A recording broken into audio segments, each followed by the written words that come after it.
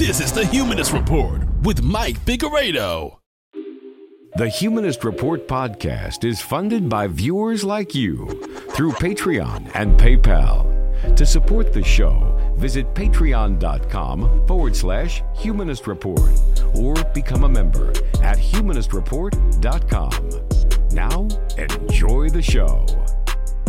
Welcome to the Humanist Report podcast. My name is Mike Figueredo, and this is episode 264 of the program. Today is Friday, October 30th, and we have quite the show for you this week. But before we start talking politics, I want to thank all of the people who make this show possible. All of our latest Patreon, PayPal, and YouTube members, all of which either signed up for the very first time to support us this week or increased the monthly pledge that they were already giving us. And that includes Anna BW, Celestial Equinox, Hector Rivera, Janine Cox, Joseph Laundry, Lisa Breyer, Lizbeth Raphael, Martin Fosby, Mickey Carrier, Molten Keep, Tossin Ajik 2, Trip Squad Org, Valera Windsor, and Zachary Fluke. So thank you so much to all of these kind individuals. If you'd also like to support the show and join the independent progressive media revolution, you can do so by going to humanistreport.com/support, patreon.com/humanistreport, or by clicking join underneath any one of our YouTube videos. Well, folks, this is the last episode before the big election, and it's going to get spicy. It's going to get rough. It's going to be a bumpy ride, so buckle up. This week, the U.S. Senate confirmed far-right extremist Amy Coney Barrett to the Supreme Court. We'll discuss the aftermath of this, and I will make the case for court packing, and we'll talk about what Democrats are saying about the prospect of court packing. Donald Trump is already laying the groundwork to steal the election and misinforming the public about what is and isn't illegal, while his own advisors, namely Mark Meadows, make a legitimate victory less likely for him by putting his foot in his mouth. And as he makes his last pitch to voters, he chooses to dedicate that time to attacking Ilhan Omar in the most racist and xenophobic way imaginable. So we'll talk about that. Also, Green Party presidential candidate Howie Hawkins takes a shot at Ocasio-Cortez and accuses her of stealing his Green New Deal idea and watering it down. Bernie Sanders explains how he'll hold Joe Biden accountable if he's elected, and we'll talk about his bid to maybe be Biden's labor secretary, and also what a Fox host, Stuart Varney, had to say about that. And finally, I'll close out the show by giving you my pre-election expectations about what we can expect if Joe Biden or Donald Trump is elected, what the next 4 years will bring us in American politics based on the outcome of this election. So we've got a lot to talk about. Let's get right into it, and I hope you all enjoy the show. So believe it or not, we are just 1 week away from the big election, and even though Joe Biden is in a really good spot, if you've followed the polls, I'm still really hesitant to say that this election is going to produce either result. I mean, Joe Biden is likely to win. I expect him to win. I would predict that he would win, assuming our democracy functioned normally. But I just don't have that much confidence in our system and in our institutions. So Donald Trump can still pull off a victory. Maybe he wins outright, fairly. But there's a lot of situations where Donald Trump can win illegitimately but still win nonetheless, which is all that him and Republicans care about. So first and foremost, voter suppression is a really big issue. It's a really big issue. So Joe Biden has to overwin in order to make sure that he does win. He's currently basically statistically tied with Donald Trump in states like Georgia. But we already know what's going to happen in Georgia. As we saw in the 2018 gubernatorial race, that election was basically stolen from Stacey Abrams because Brian Kemp, as Secretary of State, basically rigged that election in his favor, purged voters off the rolls, new voters that she signed up, disproportionately black voters. So we already have to anticipate that there's going to be some shenanigans, a high level of rat fucking in each state, and we have to try to brace ourselves because there's a lot that can happen. Now, I talked about Barton Gellman's article in The Atlantic titled "The Election That Could Break America," where he goes over the strategies that Trump's legal team is openly discussing to basically have Donald Trump hang on to power even if Joe Biden wins the election. And we're not talking about Joe Biden just winning the popular vote. We're talking about a situation where Joe Biden, even if he wins the Electoral College as well as the popular vote, Trump can still hang on to power. Now, how would this work in actuality? What Trump can do, as he's been telling us and signaling that he will do, is maybe if it's really close in a state like Florida, he can declare the results of that election illegitimate. He could say that there's widespread fraud, and as a result of said fraud, he can request that his loyalists in Florida, Ron DeSantis, their Republican-controlled state legislature, send their own Republican electors to the Electoral College. So even if Florida goes to Biden, he can just say it's fraudulent, and they could send their own electors to vote against the will of the voters in that state. Now, they can't pull this off if it's a decisive victory, but if it's really close, Trump can potentially get away with this. And guess what? Trump is already laying the groundwork for this type of rat fucking. He tweeted out, "Big problems and discrepancies with mail-in ballots all over the USA must have final total on November 3rd. Now, first and foremost, he presented zero evidence for this claim. There's absolutely no reason to believe that we're seeing widespread discrepancies with mail-in ballots. That's coming from nowhere. So as we anticipated, he is making this claim with no evidence to back it up. And on top of that, he's making a very specific claim. We must have the total on November 3rd, meaning that any votes that come in after November 3rd are automatically invalid. And if that isn't the case, then I might say that they are rigged, and we might have a legal battle on our hands, which could ultimately go up to the Supreme Court, which he now has a huge advantage in, since Amy Coney Barrett was just confirmed. Now, last week, there was a really huge voter rights case that made it to the Supreme Court with Pennsylvania. This time in Wisconsin, there was another case that made it, and the voters here did not get a victory. But even more important than what we're seeing in Wisconsin are the broader implications on the overall 2020 election. But first, let's talk about what happened in Wisconsin so we have some background. As CNN reports, a divided Supreme Court said Monday that mail-in ballots in Wisconsin could be counted only if they are received by Election Day. Democrats in the state had asked the court to allow the counting of ballots that arrive up to 6 days after Election Day if they were postmarked by November 3rd. The ruling was 5-3, coming just before the Senate voted to add Judge Amy Coney Barrett to the Supreme Court.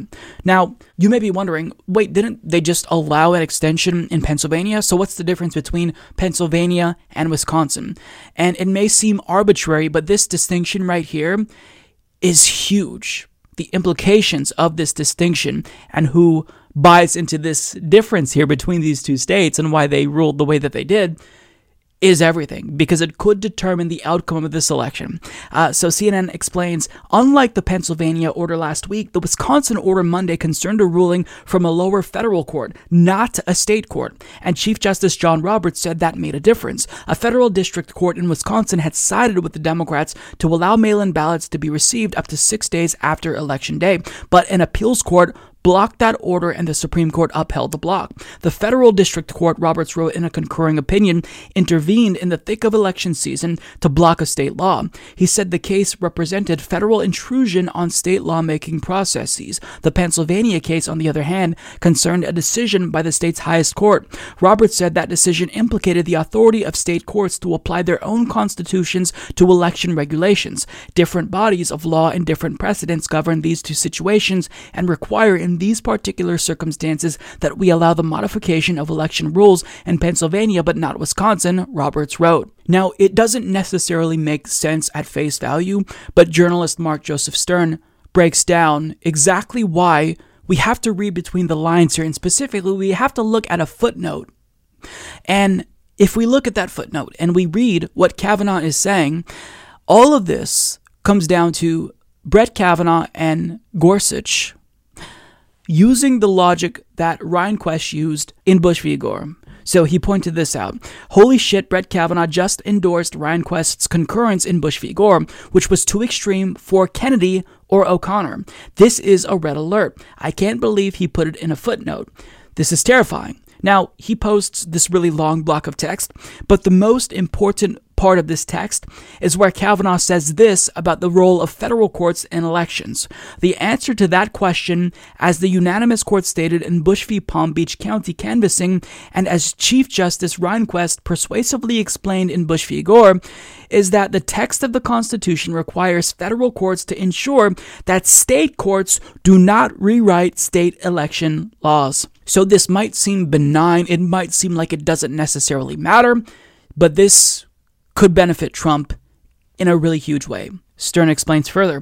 The headline news here is that by a 5-3 vote, SCOTUS made it harder for Wisconsin residents to cast a ballot and make sure it's counted. But arguably, the bigger news is that Brett Kavanaugh endorsed a theory so radical that the court refused to adopt it in Bush v. Gore. My God. Now, what he's referring to is the theory that federal courts must stop state courts from rewriting their state's election laws, their state legislatures to be exact, which wasn't necessarily intended to be precedent during the Bush v. Gore ruling because it was that controversial because of the implications of it. I mean, it's too broad. It basically means that federal courts can technically stop state courts from protecting voter rights from a rogue legislature that is trying to actively carry out voter suppression. In the event of a legal dispute, a state court wouldn't necessarily be able to override what a state legislature wants because they're saying they can't rewrite election rules. So, going back to that Florida example, if, let's say, it's close in Florida, and Trump says, I want the state legislature and Ron DeSantis to send our own Republican electors that we can trust to the Electoral College, even if Joe Biden got more votes, well, obviously what would happen? Democrats would sue, and that would land in the courts. A state court would likely side with Democrats in that instance and say, you can't do this, you're overriding the will of voters. And then the federal courts and the Supreme Court could come in and say, actually, these state courts don't get to determine what the state legislature wants. If the state legislature is saying that fraud was committed, these state courts don't get to control the election. They're literally using the logic that Rehnquist used in Bush v. Gore. And assuming that Amy Coney Barrett agrees with Gorsuch and Kavanaugh, she would give Trump the advantage in this situation in the likely event this type of scenario landed in the courts. Now, Stern continues, this is very bad news for voting rights. Appallingly bad. Brett Kavanaugh used a footnote to throw his support behind an extreme theory that would severely limit state courts' ability to protect voting rights. It's the revenge of Bush v. Gore. Actually, it's much worse. How radical is Kavanaugh's theory? John Roberts felt compelled to reject it in a separate opinion, correctly noting that federal courts should keep their noses out of a state court's interpretation of its own state's election laws. Roberts is now the moderate on voting rights, and he shares Roberts stating his concern for this federal intrusion on state lawmaking processes. Now, Gorsuch also endorsed Rehnquist's position in Bush v. Gore, and Kavanaugh joined his opinion.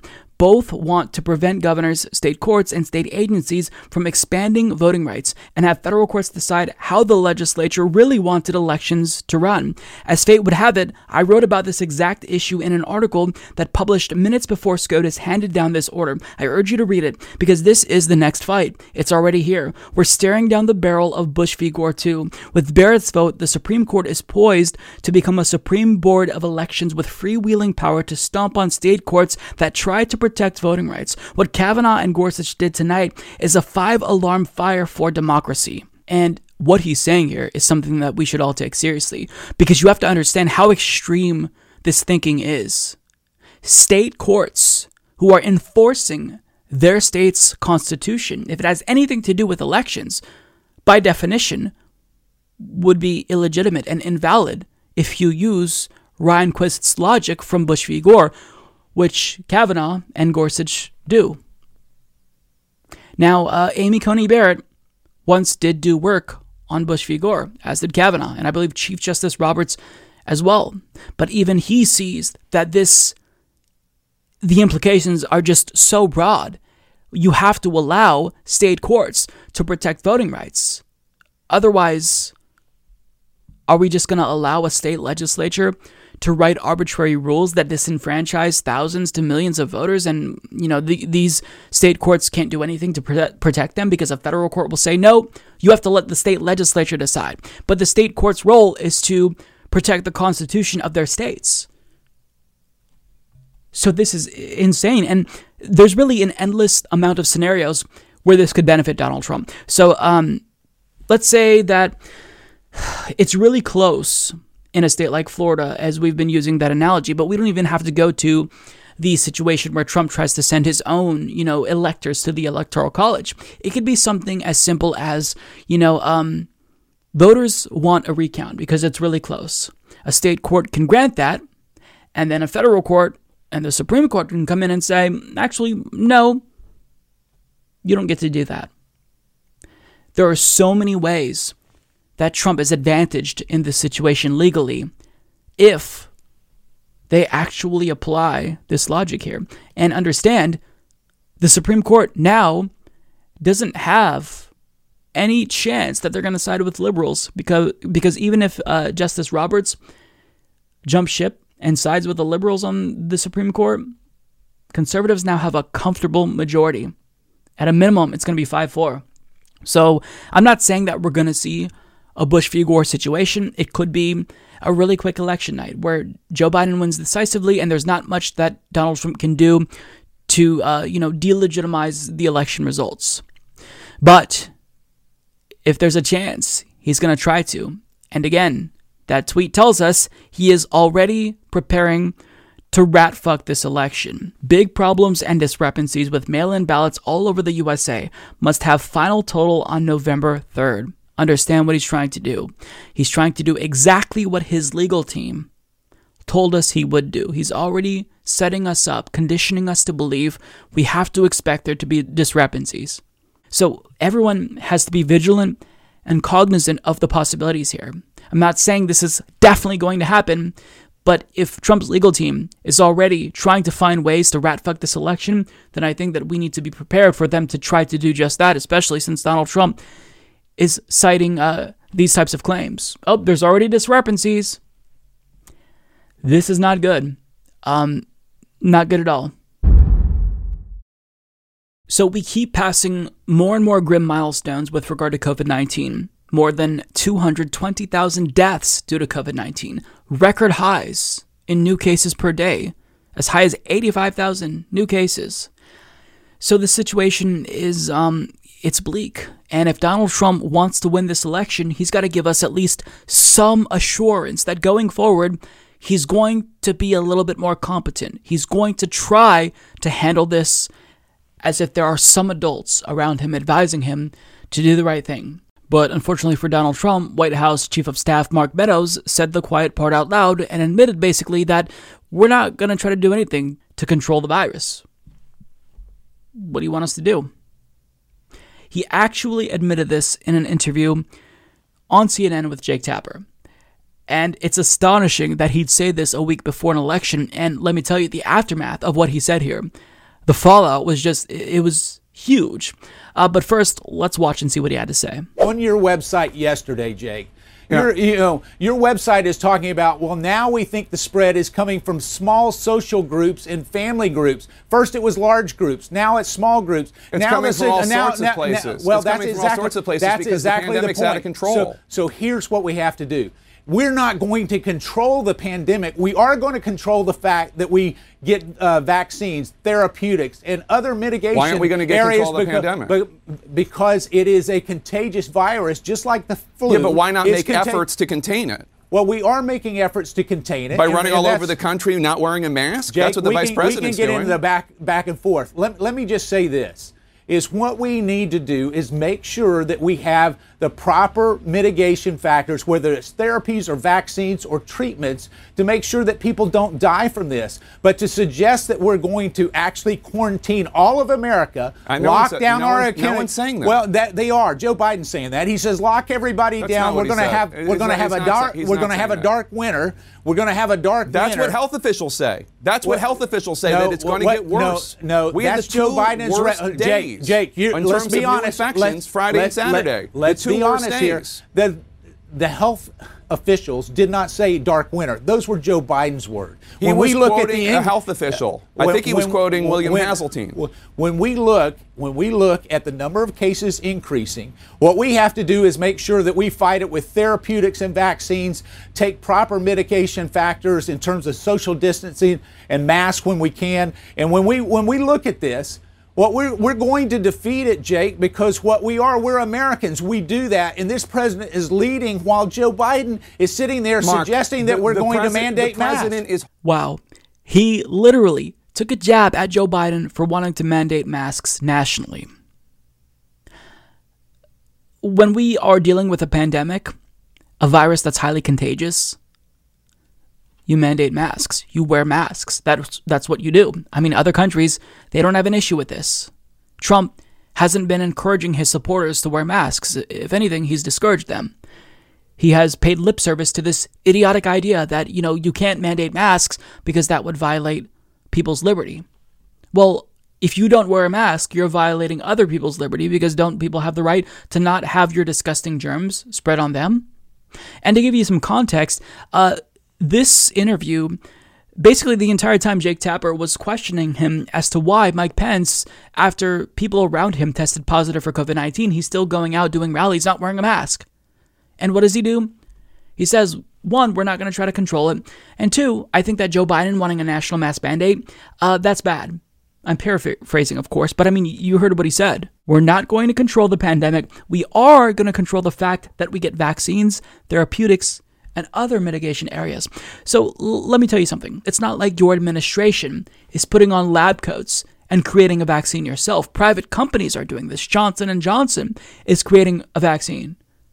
Other companies, the U.S. government is funding them to a degree, sure, but it's not like the White House is creating this vaccine directly. So meanwhile, while the vaccines are being prepped, you have to take action to mitigate the spread. You can't just let it wash over America as Trump initially wanted to have happen.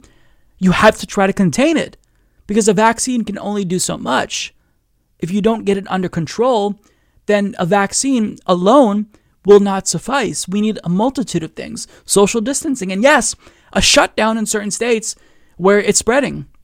Now, there are, economic implications if you shut down the economy of a state or a city, and small businesses will suffer. Yes, that's correct.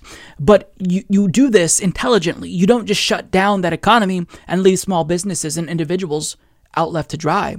You give them economic relief. That's why we need another stimulus, a UBI, more PPE, more loans for small businesses that we exclude large corporations from having access to.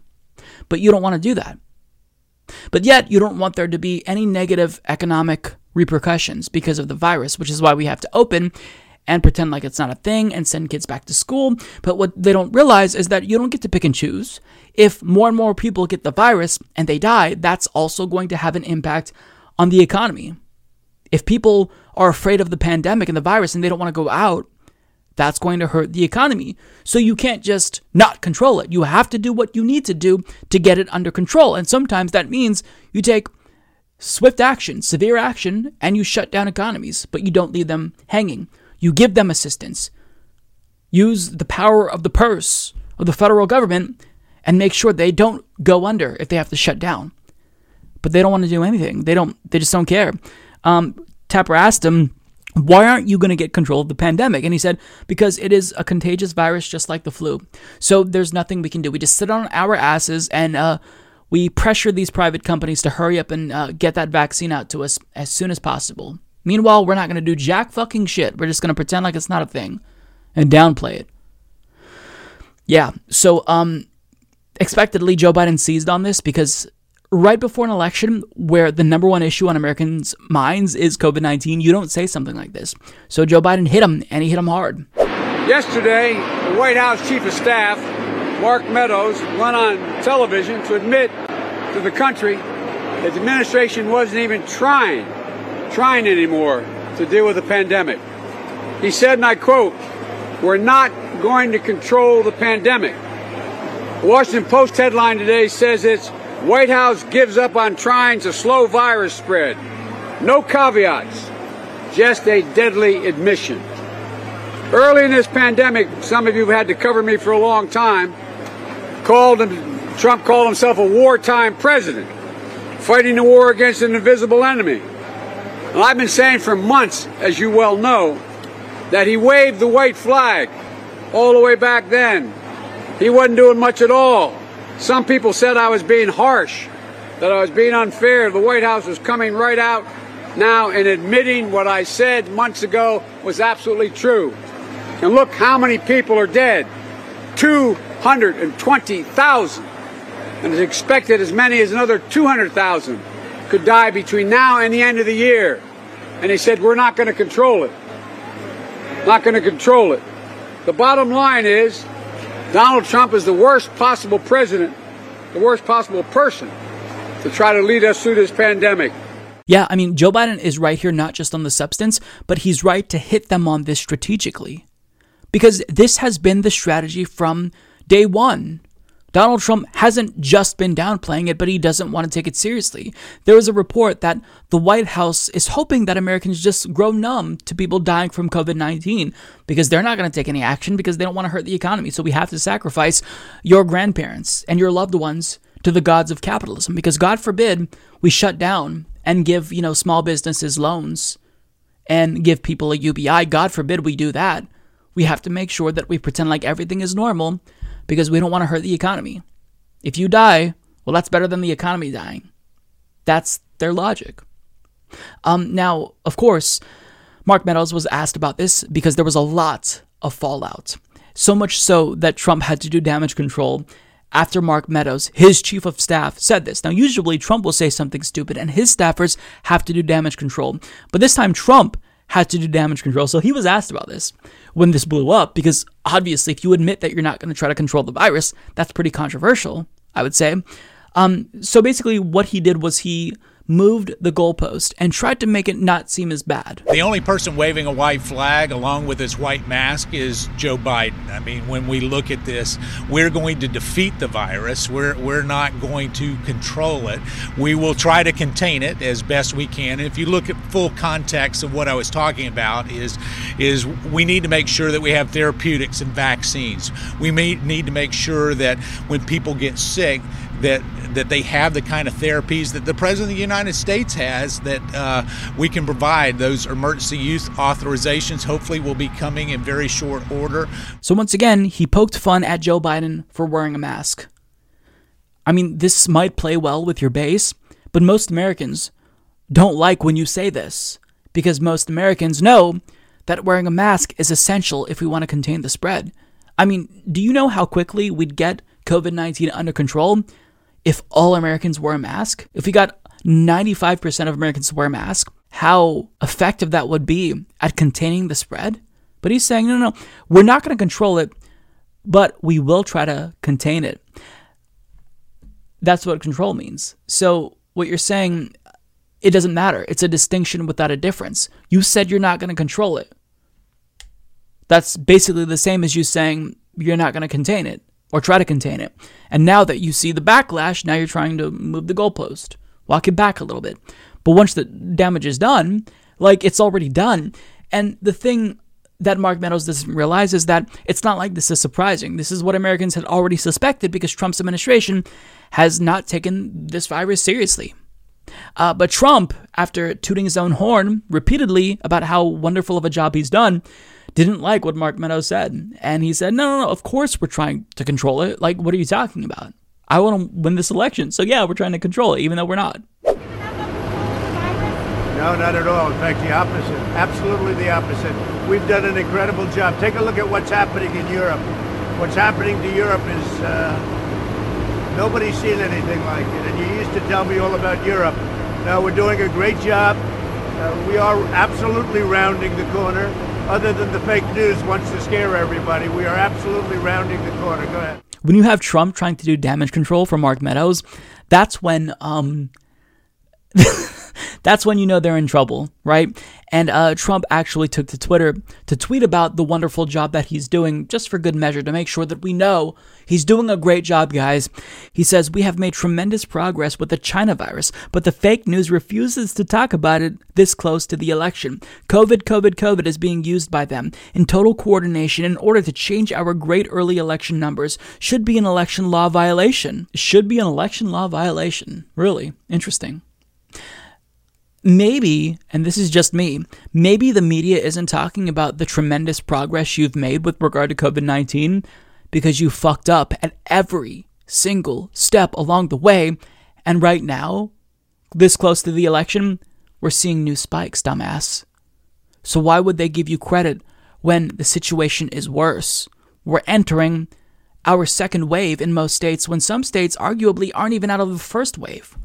So why the fuck would we give you credit for that, you dumb bitch? Dumb bitch. Like, Trump is the dumbest human being on the planet. But I mean, he's still, by making this tweet, you can tell that he's trying to get ahead of this narrative. Don't let Mark Meadows and what he said about them not wanting to control it be the thing that, dominates the headlines. Trump wants to make sure that people think he's doing a good job, but that's just demonstrably false. So, I don't know how this is going to play. It might be too late to affect the election, because I think most people with a brain know that Trump has botched this pandemic. It's been terrible. But this could very well be the final nail in the Trump campaign's coffin, because to say that this close to the election, as numbers tick up, as deaths tick up, it's just political suicide at this point.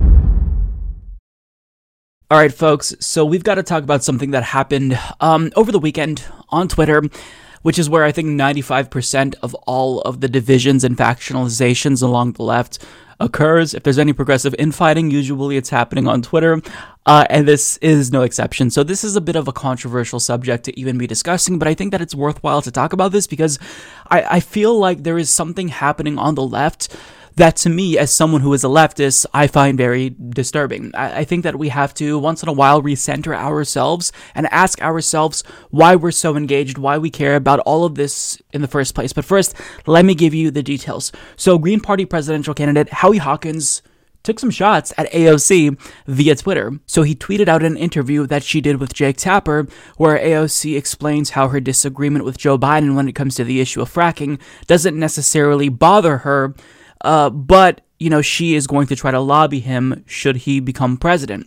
Now, Howie Hawkins responded to this saying, AOC has repeatedly refused to call for an immediate ban on fracking or a halt to new fossil fuels. She took my Green New Deal, added 20 years to the timeline, and stripped out our call for public ownership of our energy system and a massive cut in the military budget to pay for it. Now, when I saw this tweet, I felt discouraged, because it seems to me that leftists have lost sight of what matters, because Howie Hawkins and the AOC are allies. She may be in the Democratic Party, he may be a member of the Green Party, but they are allies. So if I'm Howie Hawkins, I am a presidential candidate, here's what I say if I think that maybe she has watered down the Green New Deal. Hey AOC, let's talk about ways that we can improve the Green New Deal. I am the architect of the Green New Deal, and I have some disagreements with you. Let's talk about it. But what he does here is he accuses her of taking his Green New Deal, which is interesting. Now, first of all, I don't necessarily know that he's representing her position correctly, because she has been against fracking from the very beginning. Just a couple of weeks ago, during the vice presidential debate, she tweeted out, fracking is bad actually, when Kamala Harris was saying Joe Biden is not going to ban fracking. Now, that doesn't necessarily mean that AOC is above criticism. I do think that it is healthy for leftists to debate one another. But I think that what he's saying here isn't necessarily correct, because she drafted the Green New Deal not as a specific piece of legislation, but as a policy framework, as a blank slate to be filled in with the goal to meet the IPCC's 12-year deadline. So when he says that she added 20 years, he has to be more specific. But overall, this doesn't seem helpful. I don't know how this is going to further dialogue among allies. But the worst thing to me is the accusation that she took the Green New Deal. Because do you want to know what I say to that? Good. If a politician who is very popular, who has a really large platform, takes an idea from, a lesser-known politician or political party, that's a victory. Because guess what? I don't care which politician passes a particular policy. I just care that that policy gets codified into law. Now, he can nitpick specific provisions about her iteration of the Green New Deal. I think that's perfectly legitimate. But to just say, oh, well, you took my Green New Deal. A piece of legislation, a policy solution, is not like a song where, this is your creative piece that you've written, and anytime someone mentions it, you get paid royalties. A solution is a solution. And, if you believe she took your Green New Deal and that a Democratic Party politician shouldn't take anything that the Green Party comes up with, well then, isn't that a little bit hypocritical if you are making this argument? Because the New Deal is something that the Democratic Party originally came up with. This was FDR's policy. So if she can't take a Green Party policy, then why are you able to take a policy from FDR? That doesn't necessarily make sense to me. And so my question is, if you both agree on 95, 96, 97% of the policies, what is the point of this? What is the point of this infighting? Because you're angry that she took your policy? I mean, look, Ilhan Omar came up with her own piece of legislation that cancels student debt. Do you want to know the first popular politician who came up with student debt cancellation? Jill Stein. I don't hear Jill Stein complaining that Ilhan Omar took her policy. And do you want to know who wouldn't care? Whether or not which politician stole an idea from another politician? The people who get their student loan debt canceled. That's who wouldn't care. And I'm sorry, but Howie Hawkins is polling at 0.5% nationally. A new poll that I saw today put him at 0%. So if you have zero name recognition, but you have good ideas, this is a victory for you if somebody else takes your idea and popularizes it. If the Democratic Party was smart, it would take the entire Green Party platform because they would be unstoppable. And do you want to know who agrees with me? Former Green Party presidential candidate Ralph Nader, who said the exact same thing. I think the Democrat Party should take the third-party agenda away from it. They should have a living wage, just crack down on corporate crime, full Medicare for all. What do they expect to do? They have the third party supposed to help them? A democracy is only a democracy if it has competitive elections, contested election, not a two-party duopoly dialing for the same corporate dollars. It is a First Amendment. That's where the political bigotry comes in. But you're right. There are a lot of other things. 300,000 Democrats in Florida in 2000 voted for Bush. You're going to blame the Green Party for that? The Secretary of State and Jeb Bush shenanigans, you know all about that with the ballot. You're going to blame the Green Party for that criminality? That's why I call it political bigotry. Democratic Party, stop scapegoating, look in the mirror and ask yourself why you cannot landslide the worst, the most ignorant, the most corporate indentured, the cruelest Republican Party in history. And he's right. If the Democrats were smart, they would copy and paste the totality of the Green Party platform because it's a great platform. So we have to stop for a moment and ask ourselves, at the end of the day, what are we here for? Why do we even care about all of this? Why do we stay engaged? Why do we care? It's because of the policies. It's because of the policies. And the left, to me, as of late, seems to be somewhat losing focus of the policies. And it's because we are eating ourselves alive. I mean, just from AOC's Twitch stream of Among Us, I saw like so many leftists brigade and just like criticize her.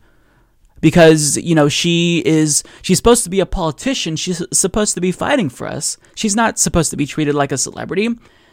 Okay, but like, do you not want progressive politicians to be popular?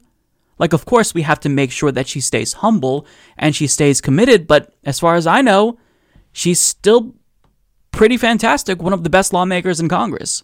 So we're mad that she's getting popular. It's like we build up politicians like AOC, we help get her elected, and as soon as she's elected, we break her down.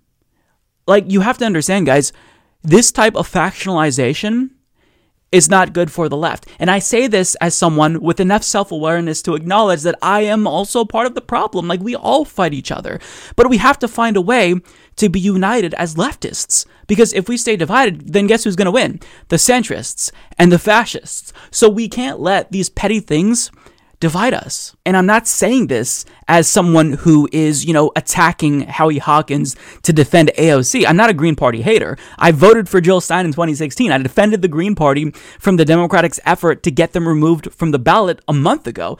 And on top of that, I posted an hour-long interview to this channel with Howie Hawkins himself, and I think he's a brilliant guy. I'm currently supporting Lisa Savage, a Green Party candidate in Maine. But guess what? Policy overrides everything. I don't care about politicians or political parties. I care about policies. Whatever is going to get us from point A to point B in terms of getting those policies passed, that's what I want. I don't care who does it. I don't care who steals the policy ideas. I don't care. I want Medicare for all. I want a Green New Deal. I want very specific policies. And the way that we get there doesn't matter. It just matters that we get there. I don't care if we get a Green New Deal, but, the proper politician who came up with the idea in the first place doesn't get credit. Should we try to credit that person? Well, of course we should. But I'm not going to tear down someone who's trying to take a good idea and popularize it, because then we're just hurting our own goals. Howie Hawkins and AOC are political allies, regardless if they want to acknowledge that or not. You agree on the policy, you're allies. So why do we divide ourselves? I mean, after 2016, it was already bad enough that you really started to see factionalization among the left. You had some people say, we have to pursue a third-party option because we just can't take over the Democratic Party. It's not possible.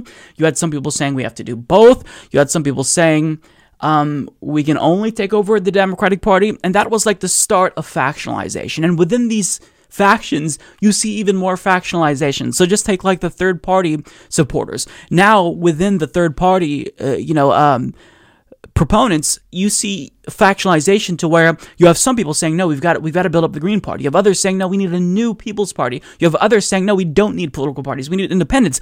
And what I have to ask ourselves is, what are we doing this for? Are we doing this because we're committed to a specific strategy that we have to be proven right on? Or are we actually trying to get policies codified into law?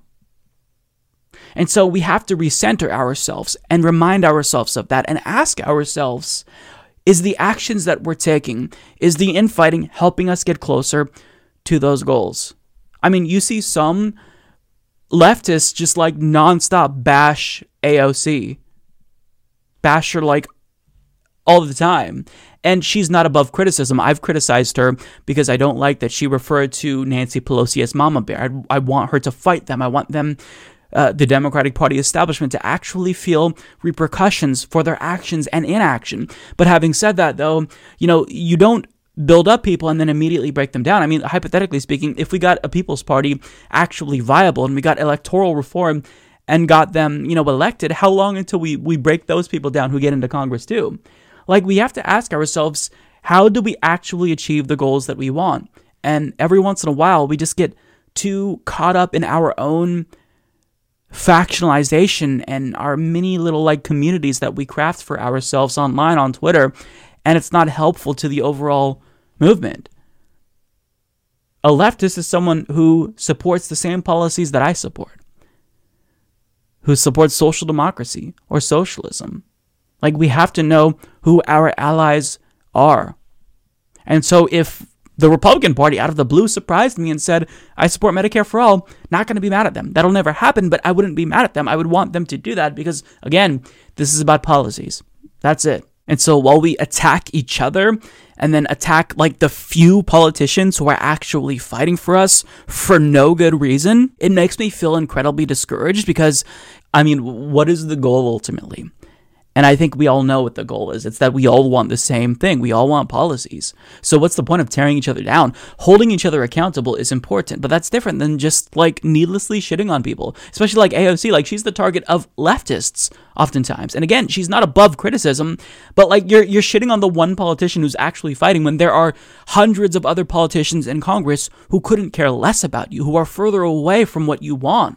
And so hold her accountable as an ally, as a leftist, but at the same time, don't lose focus on who the real enemies are, right? Don't turn away our own allies if they don't agree with us on 100% of things. As Michael Brooks said, don't stand, but don't cancel. We have to understand that politics is going to be a messy thing. We're not going to expect that everyone who we get elected to Congress is going to be 100% perfect, is going to meet all of our expectations. So, the goal in making this video is for us to just ask ourselves every once in a while, why are we doing this? Why are we doing this? And when I say, why are we doing this? The this that I'm referring to is fighting, trying to get ideas, that we want codified into law. It's because we're right. We have the moral high ground. So don't let ourselves become so divided and factionalized that we're each in our own individual factions that are basically microscopic and have zero impact nationally speaking. The left is more strong when it's unified, when there is camaraderie among all leftists, ranging from communists to socialists to social democrats and even some liberals. We have to make sure that we don't let ourselves get bogged down by bullshit Twitter drama. Okay? Hold leftists accountable if they actually backtrack, if they actually move away from policies that we like. But if they are still your allies, if they're still committed to things that we want them to be committed to, let's just not tear them down. It doesn't make sense. So this made me feel like, man, we're never going to get ahead. We're never going to win. This is why centrists and Republicans keep winning, because you have a Green Party presidential candidate attacking one of the few Democrats in Congress who actually agrees with the Green Party's agenda and is trying to make that agenda more popular. If we're attacking AOC, I mean, it doesn't make sense. Now, one more time, she's not above criticism. So if he has some genuine grievances about her Green New Deal and the way that she is trying to get that implemented, then I think that it is justified for him to reach out to her. But you do it from a place of trying to get your mutual goals accomplished, not saying, oh, well, you took my Green New Deal. That's mine. You don't get to claim it. I mean, I don't care. At the end of the day, I don't give a shit. Support the policies that I want, and I support you. That's as simple as that. It's official. In a 52-48 vote, the United States Senate has voted to confirm far-right extremist Amy Coney Barrett, solidifying the conservative majority on the Supreme Court for decades, most likely, because they now have a 6-3 majority.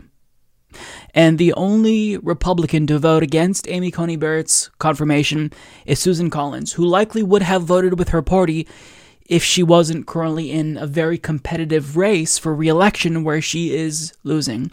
So the implications of this are absolutely horrifying, and anyone who actually cares about progress and maintaining the progress that we've made, even the incremental steps we've taken to make this country a little bit more equitable, you should be worried right now, because everything's on the chopping block, starting with the Affordable Care Act. So that means if you are under 26 and you're currently on your parents' plan, or you're in a state where you benefit from the Medicaid expansion, or you signed on to one of your state's exchanges and you bought overpriced healthcare, but it's health insurance nonetheless, you may lose what you have. It was a small step in the right direction, but you can't even keep that. If you are a woman who cares about your bodily autonomy, we may lose that. If you know a loved one who is LGBTQ+, well, same-sex couples, their marriages will be on the chopping block. And if Obergefell v. Hodges gets overturned, that means it's going to be up to the states, which means that lots and lots of red states will immediately undo marriage equality.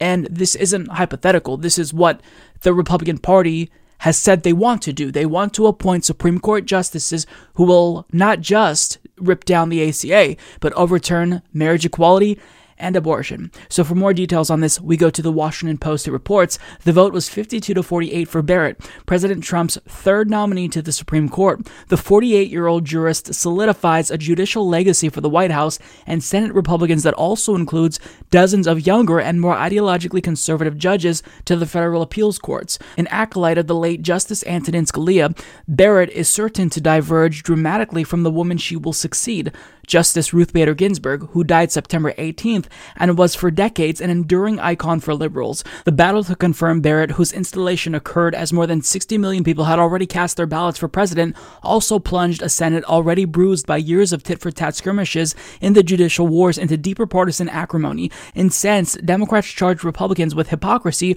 for blocking President Barack Obama's Supreme Court nominee for 8 months in 2016 and repeatedly pointed out that no justice has been confirmed this close to a presidential election. But Republicans asserted their raw power, muscling Barrett's nomination through in just over 4 weeks and with no bipartisan support, the first time that has occurred for a Supreme Court nominee in generations, and a reflection of the politicized atmosphere around judicial fights. Her intellectual brilliance is unquestioned, Senate Majority Leader Mitch McConnell said of Barrett on Sunday. Her command of the law is remarkable. Her integrity is above reproach. The White House planned an outdoor ceremony after the vote Monday to celebrate her confirmation, and Justice Clarence Thomas was expected to administer the constitutional oath. Supreme Court justices take 2 oaths, one to protect and uphold the Constitution, and another about judicial conduct. Once sworn in, Barrett will solidify a 6-3 conservative majority on the court and will be in a position to immediately hear contentious cases on elections and healthcare. So that's that. She was confirmed after Republicans said, we don't confirm new Supreme Court justices in an election year. They did just that, and Democrats went right along with it, putting up barely any fight whatsoever, assisting them in some cases, if we're talking about Dianne Feinstein. And I've got to show you this very strongly worded letter that Senate Minority Leader Chuck Schumer put out via Twitter, because I'm sure that this is going to persuade so many Republicans. He says, today will go down as one of the darkest days in the Senate's 231-year history.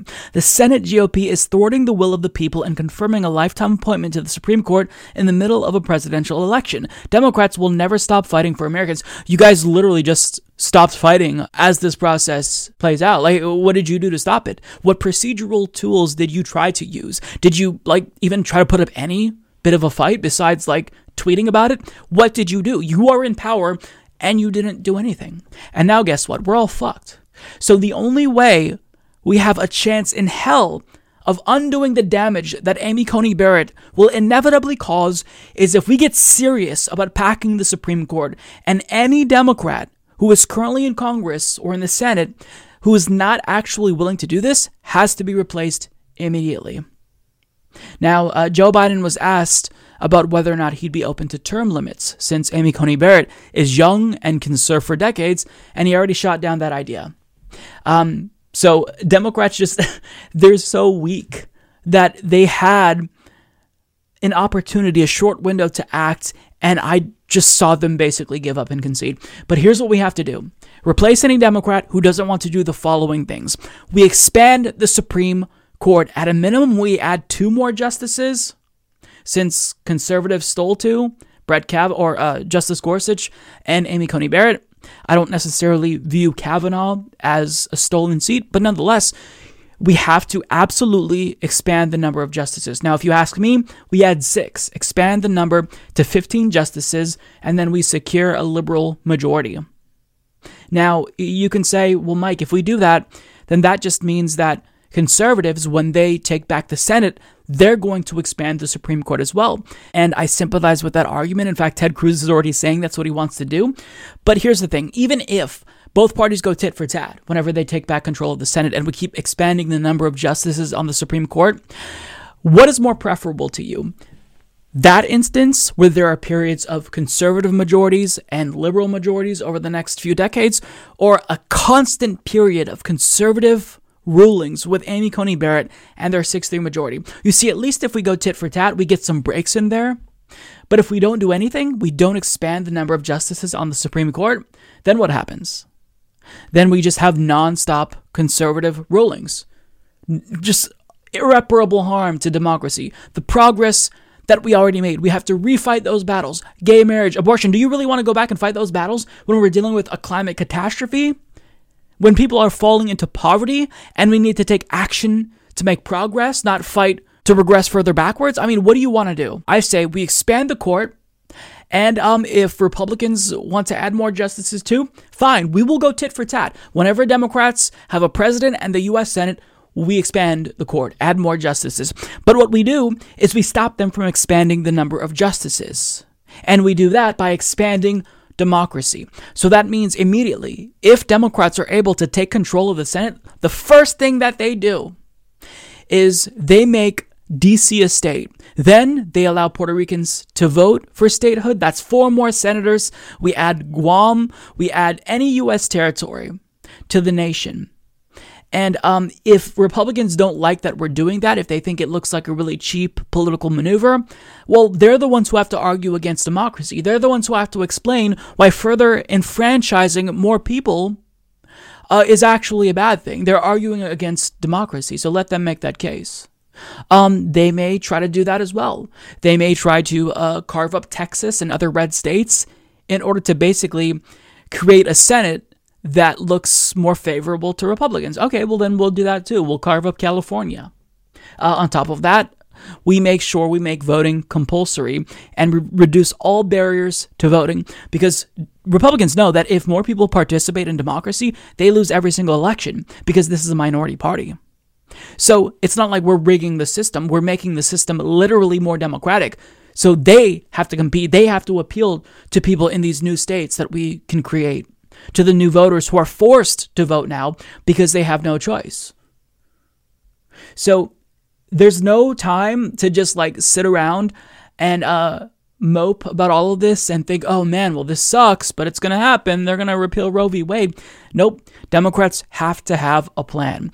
And it's really important now that we get them to first show their cards so we know where they stand. Because the Democrats who come out against court packing are the first ones that we have to target going into 2022. Anyone who's up for re-election that doesn't support court packing, they've got to go. Sorry, we can't deal with 20 to 30, possibly 40 years of a conservative majority where all of the progress we've made, even though it's not that much, over the past half a century, all gets undone. We're looking at a Lochner era on steroids. So we don't have time for that. We don't have time to go backwards. We have to keep moving forward. And so we don't have a choice. Democracy is at stake. So we have no choice but to expand the Supreme Court. Republicans are the ones that did this. They basically instituted their own court packing plan. They're not expanding the number of justices, but they're using dirty tricks that aren't necessarily unconstitutional, but they are dirty. So if they're going to play that way, Democrats have to play that way too. Fight fire with fire. Don't participate in asymmetric warfare. Fight back. Now, a lot of them will not fight back, but I do like what I see from some senators, such as Brian Schatz, Ed Markey, even Angus King are talking about maybe actually doing something that looks like either term limits for Supreme Court justices or court packing. Because when things get this bad, where all the progress that activists have fought for decades is going to be overturned like that, one case after another, you have no choice. You know, I find it really interesting that Mitch McConnell, he refused to allow a vote on another stimulus package. The Democrats passed the HEROES Act in the House months ago. He won't even allow a vote on that. And it's imperfect. It's not good enough, but it's something. Right now, Americans need anything. They can't put food on the table. They're getting evicted. You need to give them some relief. Wouldn't take that up. He wouldn't even take up Donald Trump's $1.8 trillion proposal, down from $2.2 trillion that Nancy Pelosi was proposing. I repeat, the Republican Senate Majority Leader would not take up the Republican President's stimulus package after the Republican President publicly said, I want to pass this package. But he had time, of course, to rush through a far-right Supreme Court nominee, confirm that individual 1 week before this election to make sure that his corporate donors got exactly what they wanted. And it just goes to show you that this is asymmetric warfare. Now they're going on recess while the American people are just being left out to dry. So the Republican Party is playing as dirty as they possibly can play, using every single procedural tool at their disposal, being as openly hypocritical as is humanly possible. And it's time that Democrats actually fight fire with fire, which is why they have to make sure that their number one priority, if they take back the Senate, is court packing. And I know that some of them are not on board, including Democrats that I like, or I should say independents that I like, such as Bernie Sanders. He's not necessarily been open to ending the filibuster and packing the Supreme Court. Not acceptable. Nobody is allowed to not accept this, because we can't afford to have 3 to 4 decades worth of nonstop conservative rulings and undo what little progress we've made. So whoever isn't on board is going to have to get on board, because we don't have a choice. Otherwise, we are allowing the Republicans to wage asymmetric warfare, not just on the Democratic Party, but on the country itself. Now, some Democrats are starting to vocalize openness, if not outright an endorsement of court packing. Ed Markey tweeted out, "End the filibuster and expand the Supreme Court." That is exactly what I want to hear every single U.S. senator say. Now, I think that they're going to play coy whenever this question is brought up before the election, but the day after that election, I better start hearing a firm plan to pack the court. Term limits, expand the court, I don't know, but You can't just allow there to be a 6-3 majority on the Supreme Court and watch all of the civil rights and civil liberties that activists fought for decades to just be overturned like that. Not acceptable. So you've got to fight. And that means you fight fire with fire. So Ed Markey is right on the money here by explicitly saying, we're going to pack the court now. Sorry, Republicans packed the court, so we have no choice. We have to do that as well. Now, even someone who I wasn't expecting to be open-minded about this is starting to change his tune a little bit. Independent Angus King. And as Sahil Kapoor of NBC News reports, Senator Angus King of Maine on the Senate floor tonight said, I don't want to pack the court. I don't want to change that number. I don't want to have to do that. But if all of this rule breaking is taking place, what does the majority expect? What did they expect? They expect that we are going to be able to break the rules with impunity, and when the shoe is maybe on the other foot, nothing is going to happen. The people over here are going to say, oh, well, we can't change the rules.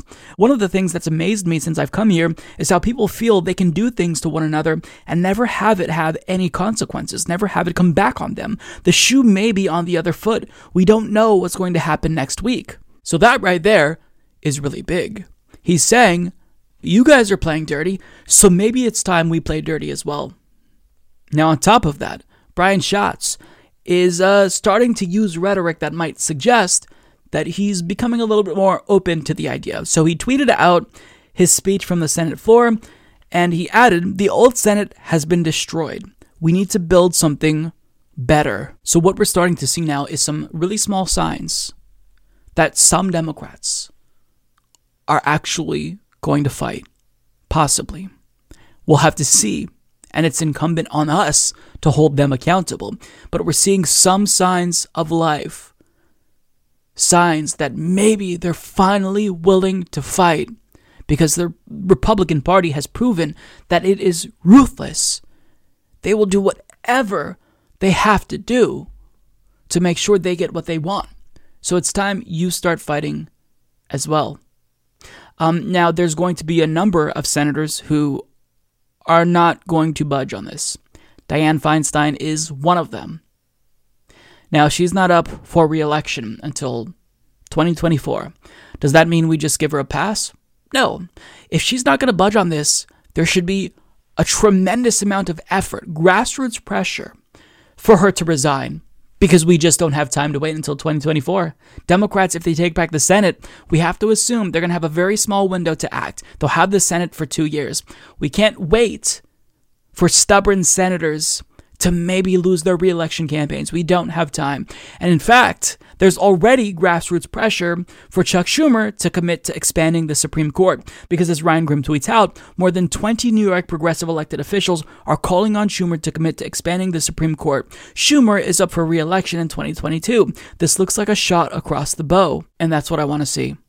We don't have a choice. Now I'm going to make the same argument that I've been making in all of my videos where we talk about court packing, because I want Democratic Party loyalists, leftists, everyone to get this through their head. We don't have a choice. The argument that Bernie Sanders used, he said, look, I don't want to do anything to expand the Supreme Court because what is that going to lead to? We add a couple justices, then Republicans are going to add a couple justices. Do we really want to go tit for tat? And my answer is yes. We try not to go tit for tat, but it's better than the alternative. If we do nothing and we do not expand the Supreme Court, what happens? We have 30 to 40 years of nonstop conservative rulings. But if we add some justices and have a liberal majority, and then Republicans add more justices and have a conservative majority, at least there's going to be periods where there are liberal majorities, some good decisions. Inaction means conservative rulings 100% of the time. And court packing, even if Republicans go tit for tat, means once in a while there will be some good rulings still. So even if Republicans end up packing the court too, again, we have no choice. 30 years of Republican rulings is just not acceptable. We can't allow all the fights that we already won to be rehashed. We just can't allow that. Now, of course, Democrats have to take action to stop Republicans from expanding the court as well. So what do? We make sure that it's really difficult for them to win elections. And we don't do that by resorting to voter suppression as they would do. We actually further enhance democracy, consolidate democracy, and make sure that more people have voices. We do the opposite of what they want to do, what individuals like Ted Cruz want to do. He wants a constitutional amendment to block Democrats from ever expanding the court. But what Democrats have to do is they actually have to be savvy. They have to immediately make sure that DC is a state, because that is 2 more senators that will most likely be Democrats. Then you extend statehood to Puerto Rico. You allow them to vote because self-determination is important. If they join, maybe entice them to join. That's 2 more Democratic senators most likely. Allow Guam, other U.S. territories to become states.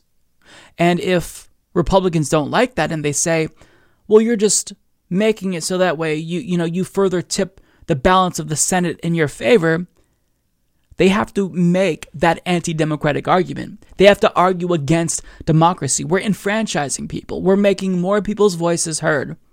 Are you really against that? Now, they can play dirty here too. They can try to take red states and carve them up, like Texas, so that way they get more senators as well. Then we have to start playing even dirtier. Carve up California and other blue states like New York to make sure that we keep the balance of the Senate in Democratic control. And if they want to win, they've got to actually appeal to more people. They can't just bank on winning elections by suppressing the vote and doing voter suppression. But on top of that, we have to make sure we stop them from doing voter suppression. We are basically taking a radical democracy approach. So what we do is institute compulsory voting. We require people to vote. Every single person has to vote. Now, I don't care what you do to entice people to vote. You can use the carrot or the stick approach. I would prefer the carrot approach, to where you're required to vote by law, and if you don't vote, you are not eligible for a particular tax credit of some sort. I don't know. Figure it out. And what I would also say is that since the options typically in our system are garbage, we make sure that there is a none of the above option, so people have to vote.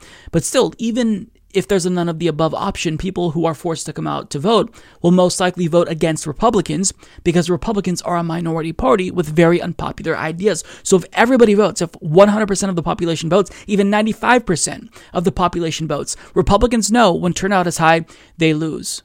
So you stop them from winning by enhancing democracy. And if they don't like that, they have to make the anti-democratic case. They have to tell us and explain to us why enhancing democracy is a bad thing. They have to explain to us why further enfranchising more Americans, giving statehood to more states, is a bad thing. Why? Because they'd have to actually appeal to people, and they can't just be openly fascist anymore? Oh no. So we don't have a choice. And I've said this once, I will say it every time we talk about court packing. Democrats have to do this. They don't have a choice. And as leftists, we absolutely have to pressure them with everything that they've got, to where if they're not going to, explicitly support court packing, they've got to go. They've got to be primaried. If Chuck Schumer's not going to budge, we're going to have to primary him with AOC. We've got no fucking time for this. So, we've got to be ruthless, at least as ruthless as the Republicans, at least as ruthless as Mitch McConnell and Lindsey Graham and Donald Trump. We don't have to be hypocritical like them. We don't have to suppress the vote and be undemocratic. But the way that we win and stop them from winning is by being more democratic. So expand the court. We have no choice. I sure am glad that I'm not a Senate Republican right about now, because these Senate Democrats are warning them, since they decided to rush through this illegitimate far-right Supreme Court nominee, there is going to be hell to pay. They're going to pay a price for this. They're going to regret this. So what are Senate Democrats going to do to make them regret this? Fuck all. That's what. Fuck all. Nothing. Because they're not proposing any sort of plan. Some Senate Democrats are actually talking tough and specifically saying, we're going to kill the filibuster and expand the Supreme Court. Most Senate Democrats are not saying that. Now, maybe it's the case that they're playing coy until the election. I think that maybe they're holding their cards a little bit close to their chest. That's reasonable to assume, right? But they haven't proposed any real plan, and the things that they're saying, it really tells us what we're in for. They will do nothing, but yet they're telling Republicans that they're going to pay. So what are they going to do specifically? Well, this article from The Hill, written by Jordan Carney, lays it all out. Democratic senators are warning that Republicans will regret confirming Amy Coney Barrett to the Supreme Court as the Democrats face pressure from the left to nix the filibuster and expand the court if they win back the majority. Okay, great. So what are they saying specifically? Quote, I know that there's a lot of speculation about what Democrats will do if Democrats are given control of the Senate. Will Democrats go to new extraordinary lengths to maximize their power, given the extraordinary lengths Republicans have gone to maximize their power? Well, this is not a conversation that is ripe enough yet. Pathetic. What do Republicans expect? Asked Senator Chris Murphy. Quote, do we just unilaterally stand down and not choose to use the same tools that Republicans did in the majority? I think there are now new rules in the Senate, and I think Republicans have set them, he added. Okay. Senator Sheldon Whitehouse, in a statement after Barrett's confirmation on Monday night, warned that Republicans will, quote, rue the day. So stupid and corny. With this vote, my Republican colleagues forfeit their right to call procedural fouls, Whitehouse said. Ooh, I'm sure that they're terrified. Top Senate Democrats haven't said what they will do if they are back in the majority in January, with Senate Minority Leader Chuck Schumer saying everything is on the table as he tries to keep his party unified heading into the November 3rd election. Schumer, however, warned on Monday night that Republicans may have long-term regrets about their strategy. I doubt that. The Republican majority is lighting its credibility on fire. I'm sure that'll resonate with them. The next time the American people give Democrats a majority in this chamber, you will have forfeited the right to tell us how to run that majority, Schumer said. Oh no. My colleagues may regret this for a lot longer than they think. Doubt. Senator Dick Durbin, Schumer's number 2, agreed that Republicans would, quote, regret the consequences of taking the Senate down this path. So right out of the gate, even if they are holding their cards close to their chest and they're waiting to say anything until they see what the election results are, it's just so clear that they don't know how to play politics. They'll rue the day. They lit their credibility on fire. They're definitely going to regret this. How are you going to make them pay? What are you going to do to make them regret this? Be specific. I know they're going to write some more strongly worded letters and tweets and ask to speak to the Republican Party's manager. Chuck Schumer is going to pull down his glasses like this, and he's going to look Mitch McConnell right in the eye, and he's going to say, shame on you, sir. And then Mitch McConnell's going to laugh. No. I know what they're going to do. Joe Biden, he's going to get elected. They're going to take back the Senate. And Joe Biden is going to commit to court packing. But there's a catch. Rather than just adding 6 liberal justices to the Supreme Court, he adds 3 liberals and 3 Republicans. So that way, he did what the left wanted technically and expanded the size of the Supreme Court. But at the same time, he still makes sure that Republicans have that comfortable majority. I'm laughing when I acknowledge this is not a laughing matter, but the Democratic Party is beyond parity. And trust me when I say they're not just going to willingly expand the court. That's not going to happen. We have to force them to do that. That's going to be tough. It's a pandemic. Mass resistance, protests, that's not something a lot of people want to do, but we have to flood their phones. We have to make sure we do everything in our power to force them to fight because they have just rolled over and died. I mean, Trump got 3 Supreme Court justices. Look at how hard Republicans fought to stop Democrats from getting a majority on the Supreme Court. Mitch McConnell held open a Supreme Court seat for months. And now he rushed through one right before an election. And the best that you got is they're going to rue the day? How? What are you going to do? Are you actually going to kill the filibuster and expand the court? Are you going to add more states to the union so you have more Democratic senators? Are you going to make voting compulsory and, stop voter suppression? What specifically are you going to do?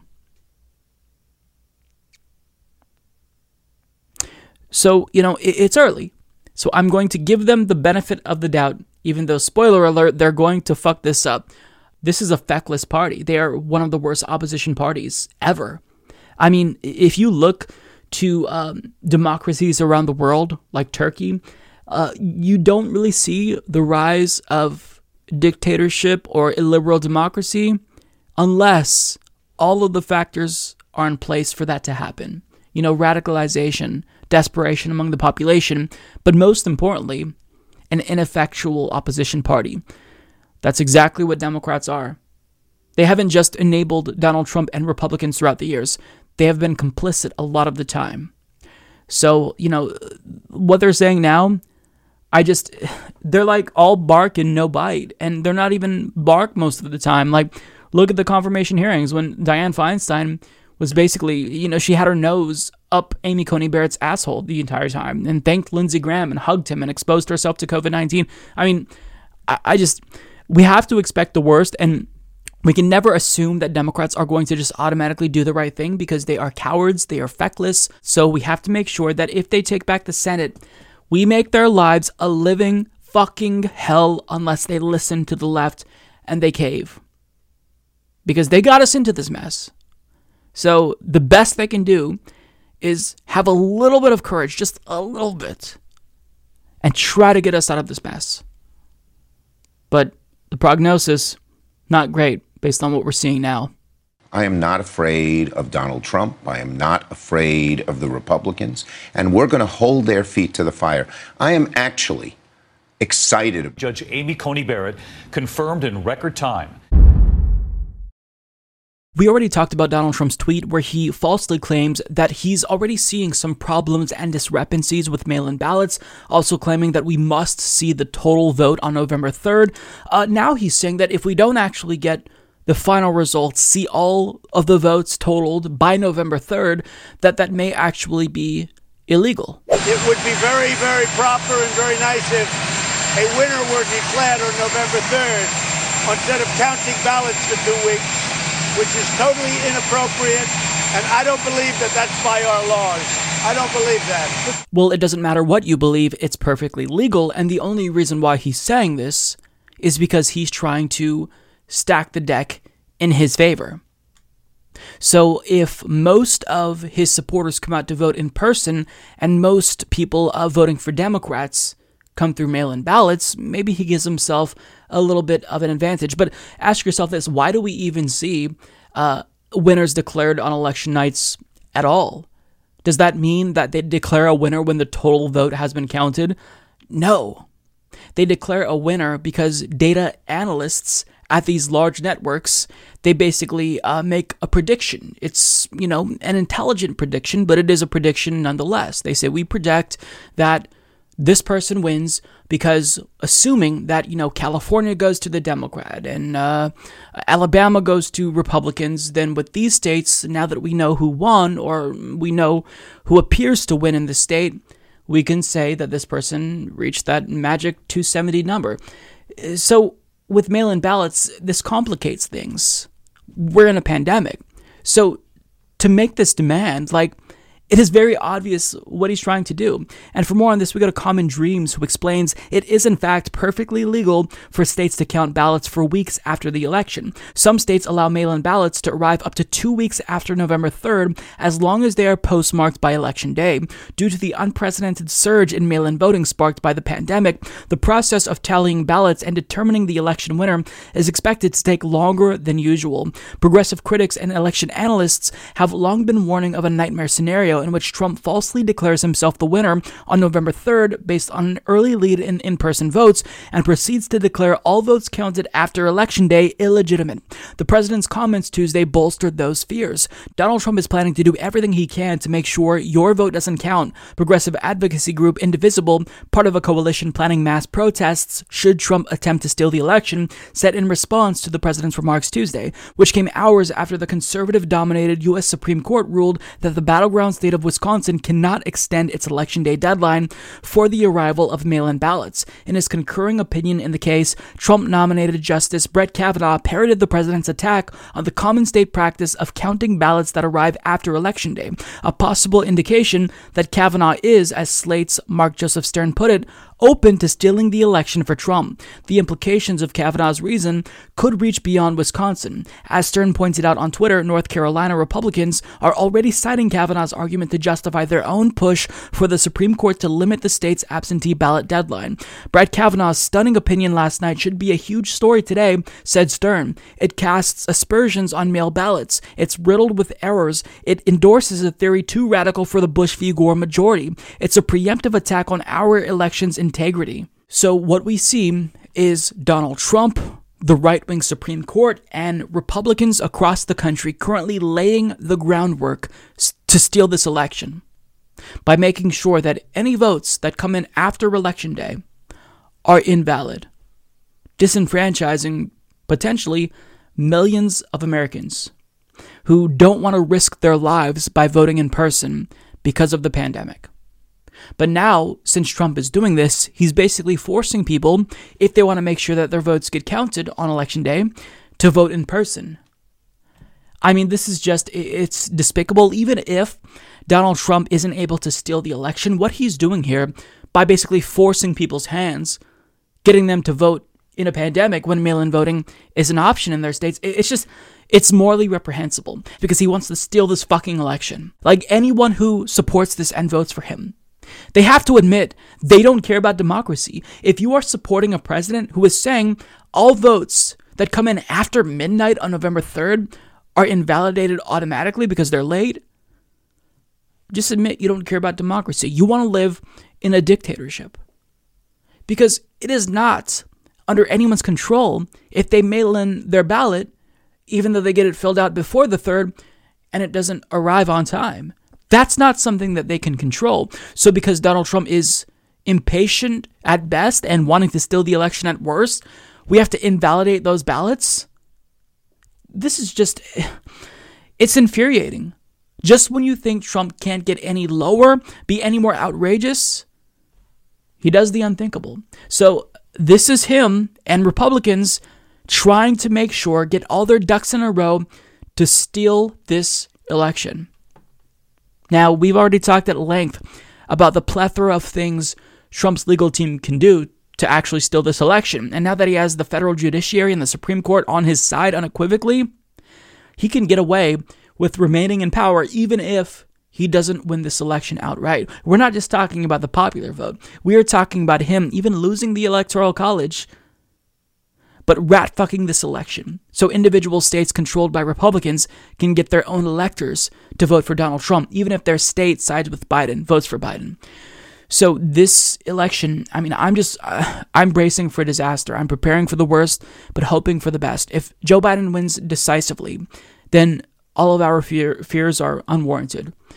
But we have to be prepared. I would rather over-prepare and be, over-worried than not be prepared for something like this. But if this happens, then this really is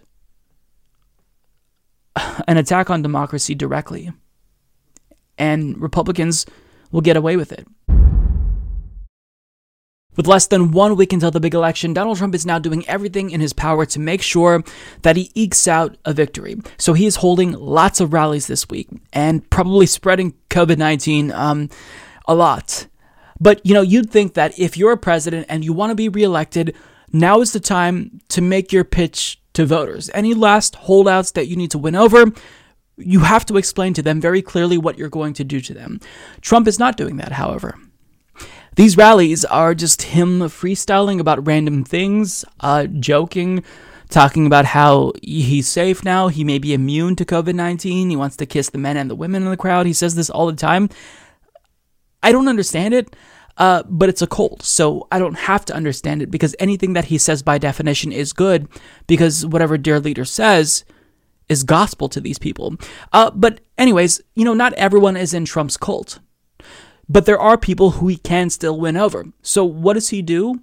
Well, rather than trying to make a pitch to them, he attacks Ilhan Omar out of the blue with an attack that is so deranged and unhinged. Once again, he may be putting her life at risk. Take a look. A 700% increase in refugees from the most dangerous terror hotspots on the planet, including Syria, Somalia. When I think of Somalia, I think of Omar.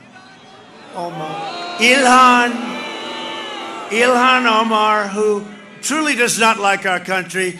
We are going to win Minnesota because of Omar. Because of Omar. She likes telling us what we should do, how we should run our country. Isn't that nice? Omar, no, we're going to win. She hates our country. And we're going to win also because the National Guard went in. Should have been called a lot sooner. But the National Guard went into Minneapolis, and it was a beautiful sight. It took, 22 minutes? It was over. After a week and a half of destroying Minneapolis.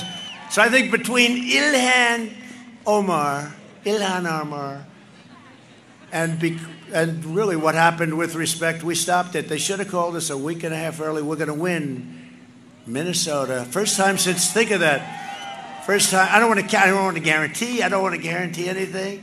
I'm a little bit superstitious, but I want to tell you they like us. They like us in Minnesota. And how the hell she gets elected, I cannot understand it. She's getting elected because she actually offers voters something. Unlike you offer your corporate donors a lot. So that's why they pay money to get you elected. But Ilhan Omar, she actually gives people something to believe in. Medicare for all. So Americans don't die if they don't have health insurance. Student debt cancellation. She is the sponsor of the House legislation that would wipe out all of our student debt. What are you doing, Donald Trump? What are you promising us? More fascism?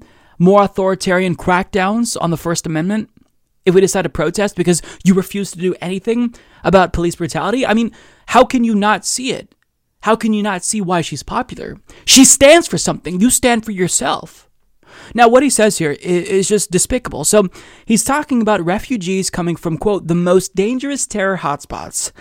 And then, of course, he names Ilhan Omar, which implies that she is either a terrorist or associated with people who are terrorists.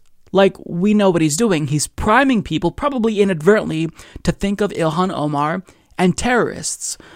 He says she truly does not like our country. She's like telling us what we should do, how to run our country. She hates our country. So the way that he talks about Ilhan Omar, it's as if this isn't her country as well. This is his country. White America's country. How dare this refugee come to our country and tell us what to do here? This is not even dog whistle racism. This is explicitly racist. This is overt xenophobia.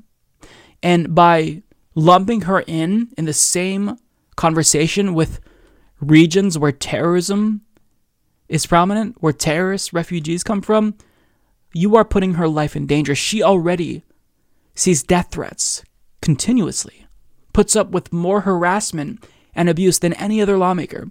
And you're making things worse because randomly at a rally, you want to attack her. Attack one of the few politicians who actually gives a damn about the American people. This is more her country than it is your country. I bet she pays more taxes than you. She wants to help out more Americans than you. You want to help out yourself. But the way that he pictures it, I mean, the language that he's using, it's as if he wants a white ethno state. I mean, this is our country. You don't get to tell us what we do in our country. And to anyone who listens to this and isn't immediately repulsed and turned off, either you are, at a minimum, okay with this type of explicit white supremacy, or you embrace it and you agree with him. You think that people like Ilhan Omar should be excluded, shouldn't be part of Congress, shouldn't be part of the lawmaking process, shouldn't have a say in how we run our country. We being white Americans. The white ones only. Not the black ones, not the brown ones, not the immigrants. That's what he's saying. So if you vote for him, congratulations. You're a terrible human being. Now, he also talked about how beautiful it was when the National Guard came in and crushed protests that erupted after George Floyd was murdered. Now, keep in mind that Americans, the majority of them, approved of them burning down a Minneapolis police station because they felt like that pain and anger was justified. Everyone was angry. But Trump is saying when the National Guard came in and crushed those protests, that was beautiful. This is fascism. When you crush your opposition, that by definition is fascism. He's not trying to stop the protests that he doesn't want by trying to meet with some of the leaders, black leaders, civil rights leaders, about how to reform police departments to stop police brutality. He's just trying to silence them. He's a disgusting fucking human being. Scum. Now, Ilhan Omar responded, saying it's surreal that an unhinged president of the United States would repeatedly say my name at his cult rallies, or that Americans would even elect someone like him. 24 years ago, if someone told my father when we arrived as refugees, he would have advised them to seek help, vote. Yeah, and that's just it. It's shocking that Americans elected someone like Donald Trump. For how disappointed I've been in this country, it's still shocking that Trump is the president. Someone who is openly a fascist, openly white supremacist, uses the same exact rhetoric that we'd hear from people who advocate for a white ethno-state. It's indistinguishable from the people chanting, Jews will not replace us at Charlottesville. It's the same thing. How dare this brown immigrant tell us how to run our country? White Americans, we know what we're doing. Same fucking rhetoric. It's why white supremacists feel emboldened by Donald Trump. So this is, just a terrible human being. And even though Joe Biden doesn't deserve to win in a landslide because he also is a bad person, Trump deserves to lose in a landslide. He deserves to lose and go down in flames. So that way this type of politics is thoroughly and permanently delegitimized. But unfortunately in America, when racism is still a giant problem, when it's embedded in all of our institutions, both politically and socially, this is probably going to be something that stays around for centuries. Because you can't just pretend racism isn't a thing. You can only try to suppress it so long until it rears its ugly head once again. And the way it's manifesting with Donald Trump, it's not new. It's always been there, just waiting for its moment to reemerge. And, fascism, white supremacy really got its second win with Donald Trump. So I hope he loses in a landslide, because this is just a terrible human being to say this about Ilhan Omar. So lately, Bernie Sanders has been criticized more than usual by the left, and it's because, he currently has tunnel vision. He is just looking to November 3rd, and he wants to make sure that Donald Trump is defeated. And, I talked about this when I was on Savage Joy's program, and Bernie Sanders, it seems like he blames himself for Donald Trump's victory in 2016. Even though that's completely irrational, I don't think that he is responsible for Trump's victory. Maybe he feels as if he played some responsibility. He shouldn't blame himself, but he does. So, this time he wants to make sure that there's no doubts, there's no way that any centrists are able to blame him for Trump's victory should he win again. But we all know that there's nothing that he can say or do to convince them. They're going to blame him no matter what. We know that the narrative has already been predetermined. If Joe Biden wins, that's going to be proof that centrism is more popular and makes candidates more electorally viable. But if Joe Biden loses, of course, we'll be blamed because Joe Biden was pushed too far left by individuals like Bernie Sanders and AOC and whatnot. So, there's nothing that Bernie Sanders can say or do to convince centrists that he's not the enemy, because these are bad faith actors. And, this is intra-party warfare. They're on one side, Bernie's on another. He's trying to remake the party, and a lot of these blue checkmark grifters just want to make sure that the status quo remains in place so they can get a job in D.C. But having said that, it's made Bernie Sanders kind of insufferable in some ways, admittedly, because he won't criticize Joe Biden. And I get it, you don't want to say anything that might tip the scales in Trump's favor, but I think that Hassan Piker described it best when he was speaking at the DNC convention, that this is basically like watching cuck porn, to see Bernie Sanders, have to puff up Joe Biden when we all know Joe Biden is a neoliberal centrist. He's not going to be someone who's able to meet this moment, hence why we were all, behind Bernie Sanders. But in an interview with TYT, Bernie Sanders spoke with Cenk Uygur and Ana Kasparian, and this interview was great because Bernie Sanders told us what we needed to hear, what I expected. I told people on Twitter, Bernie is probably going to be difficult to listen to until after the election because he's not going to say anything bad about Joe Biden, but that doesn't mean that all of a sudden he's going to be a cheerleader for Joe Biden. In fact, in this interview, Bernie Sanders laid out pretty specifically that he is going to criticize Joe Biden. He is going to pressure Joe Biden.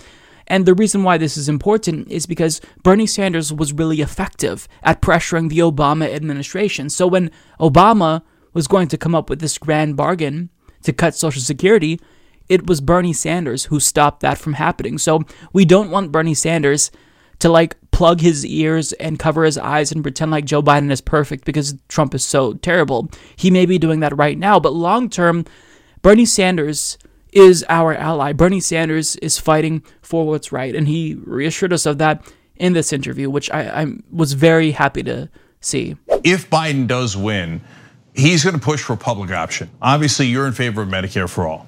Where does that leave you? Do you support him in pushing forward the public option? Is there a progressive pushback and fight for Medicare for all in a Biden administration? Well, I will tell you where it leaves me.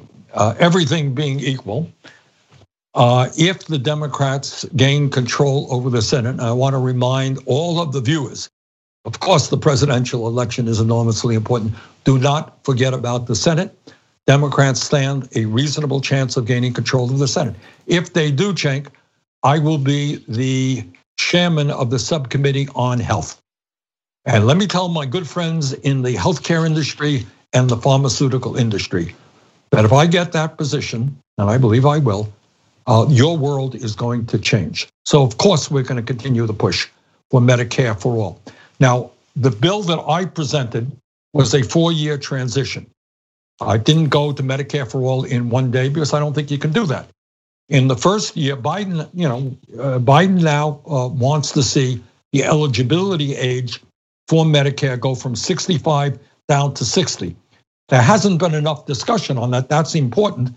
The first year of my bill, 4-year transition, has it go down to 55.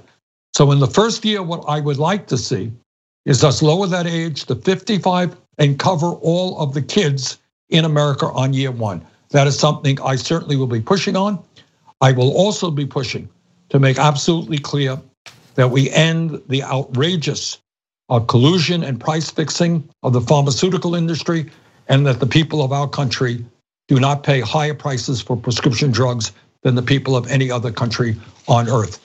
Also on that committee, which I will be number 2, the Health Education Labor Committee, Pension Committee, we will pass a $15 an hour minimum wage.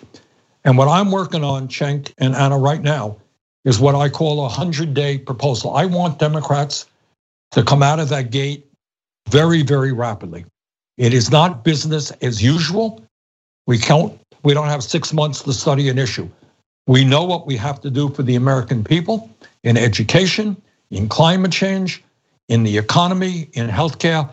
Let's do it. Let us try to restore the confidence of the American people in the political process. Let them know that there are some of us who are fighting for the working class of this country, and we are going to deliver. So that was a great interview. That is exactly what we all needed to hear, even if it's not necessarily surprising, even if we know Bernie Sanders, for purposes of political expediency, was biting his tongue because he didn't want to criticize Biden and end up inadvertently helping Trump. Like, we knew that he would do this. It's nice to hear him say it. Like, I think a lot of people are currently holding their fire and biting their tongues. But the minute Joe Biden wins, you're going to see him bombarded with criticism from the left because everybody is pretty realistic about what to expect from Joe Biden. I don't see very many pro-Biden individuals. I see anti-Trump people that recognize Biden is just a means to an end, that end being ousting Donald Trump. But everybody knows, like, we can't go back to brunch. So what do? Well, Bernie Sanders said, I'm working on a 100-day proposal. It is not going to be business as usual. So what he's telling us, what he's assuring us, is he's going to fight. All right. That's what I wanted to hear. I think that a lot of people wanted to hear that.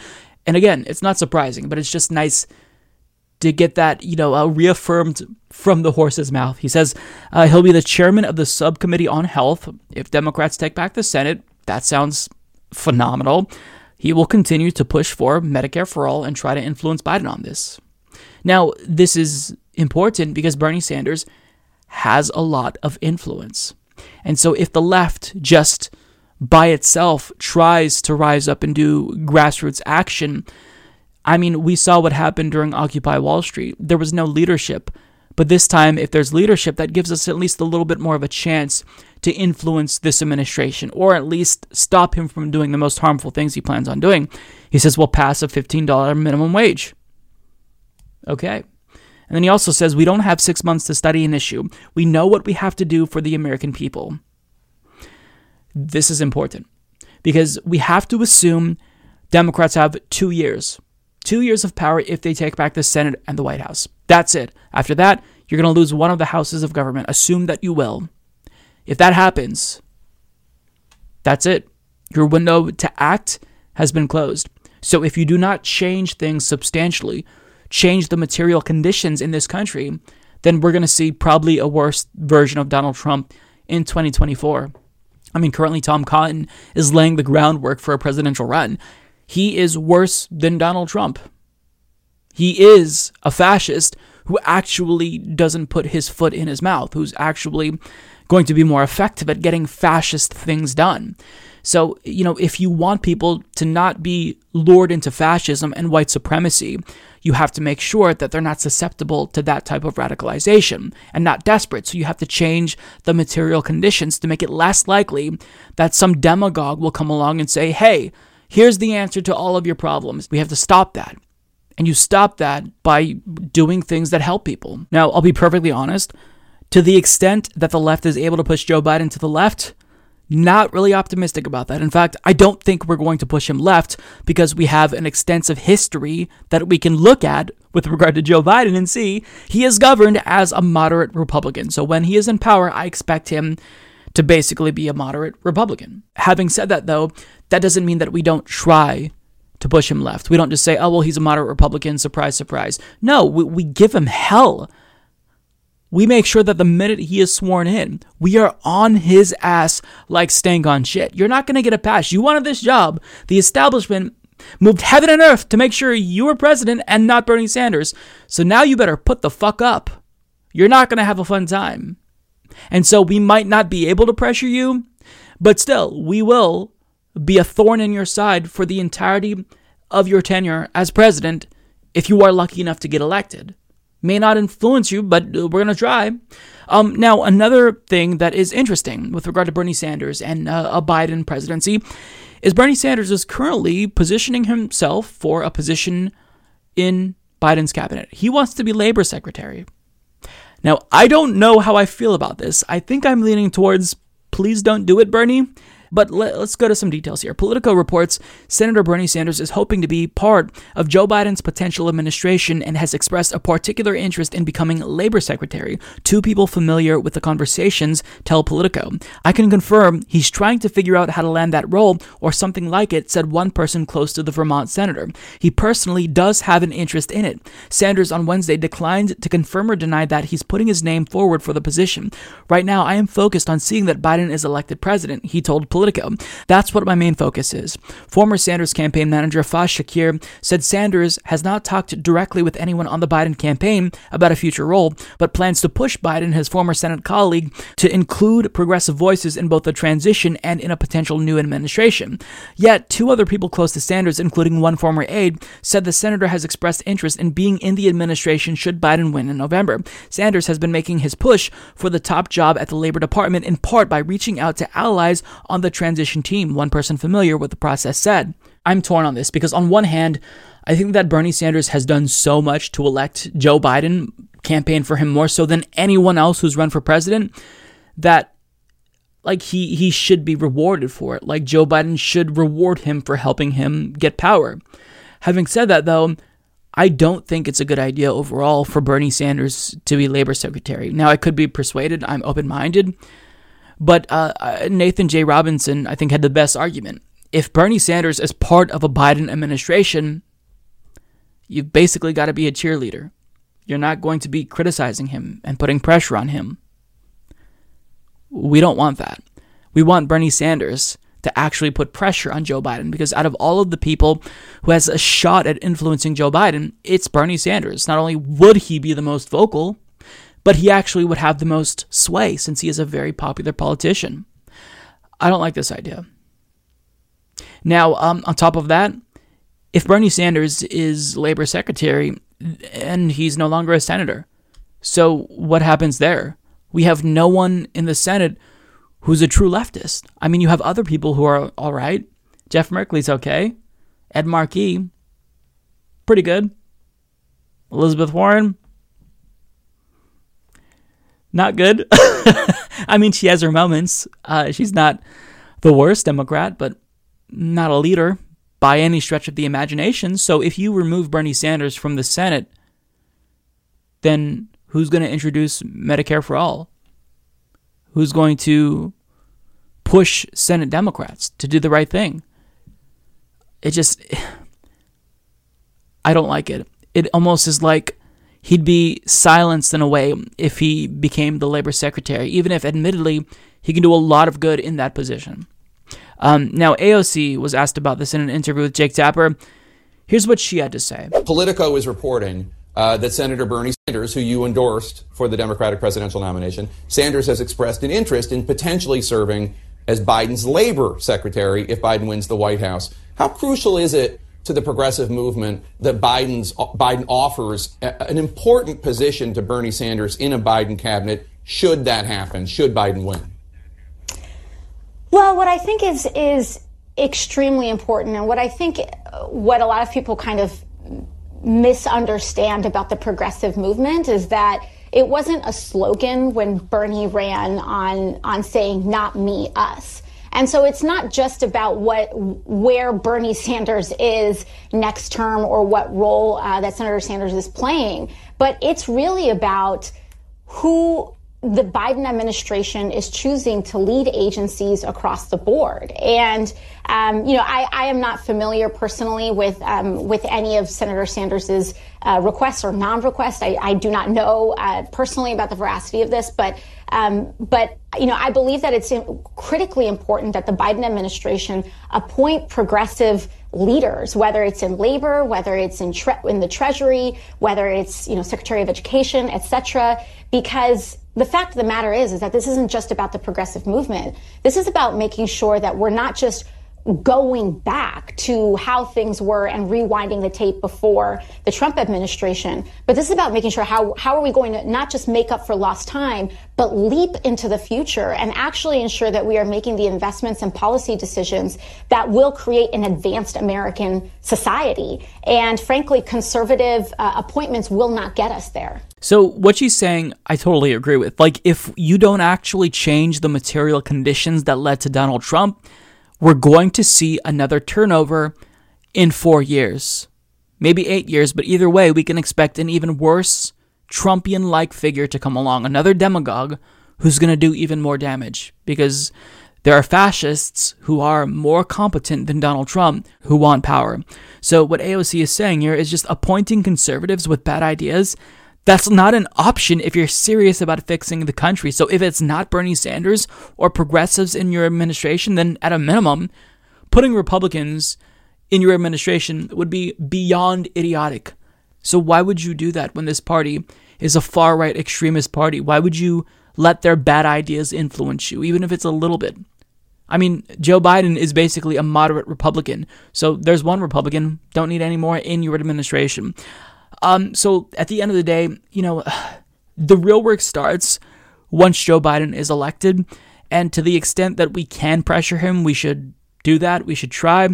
But really, I think that this is going to be a test for the left. This is going to be, a period of time where we focus on coalition building. We try to grow our power, reform the systems electorally where we can, institutionally. We do what we can, but we have 4 years to act. And what we're getting is a short-lived victory.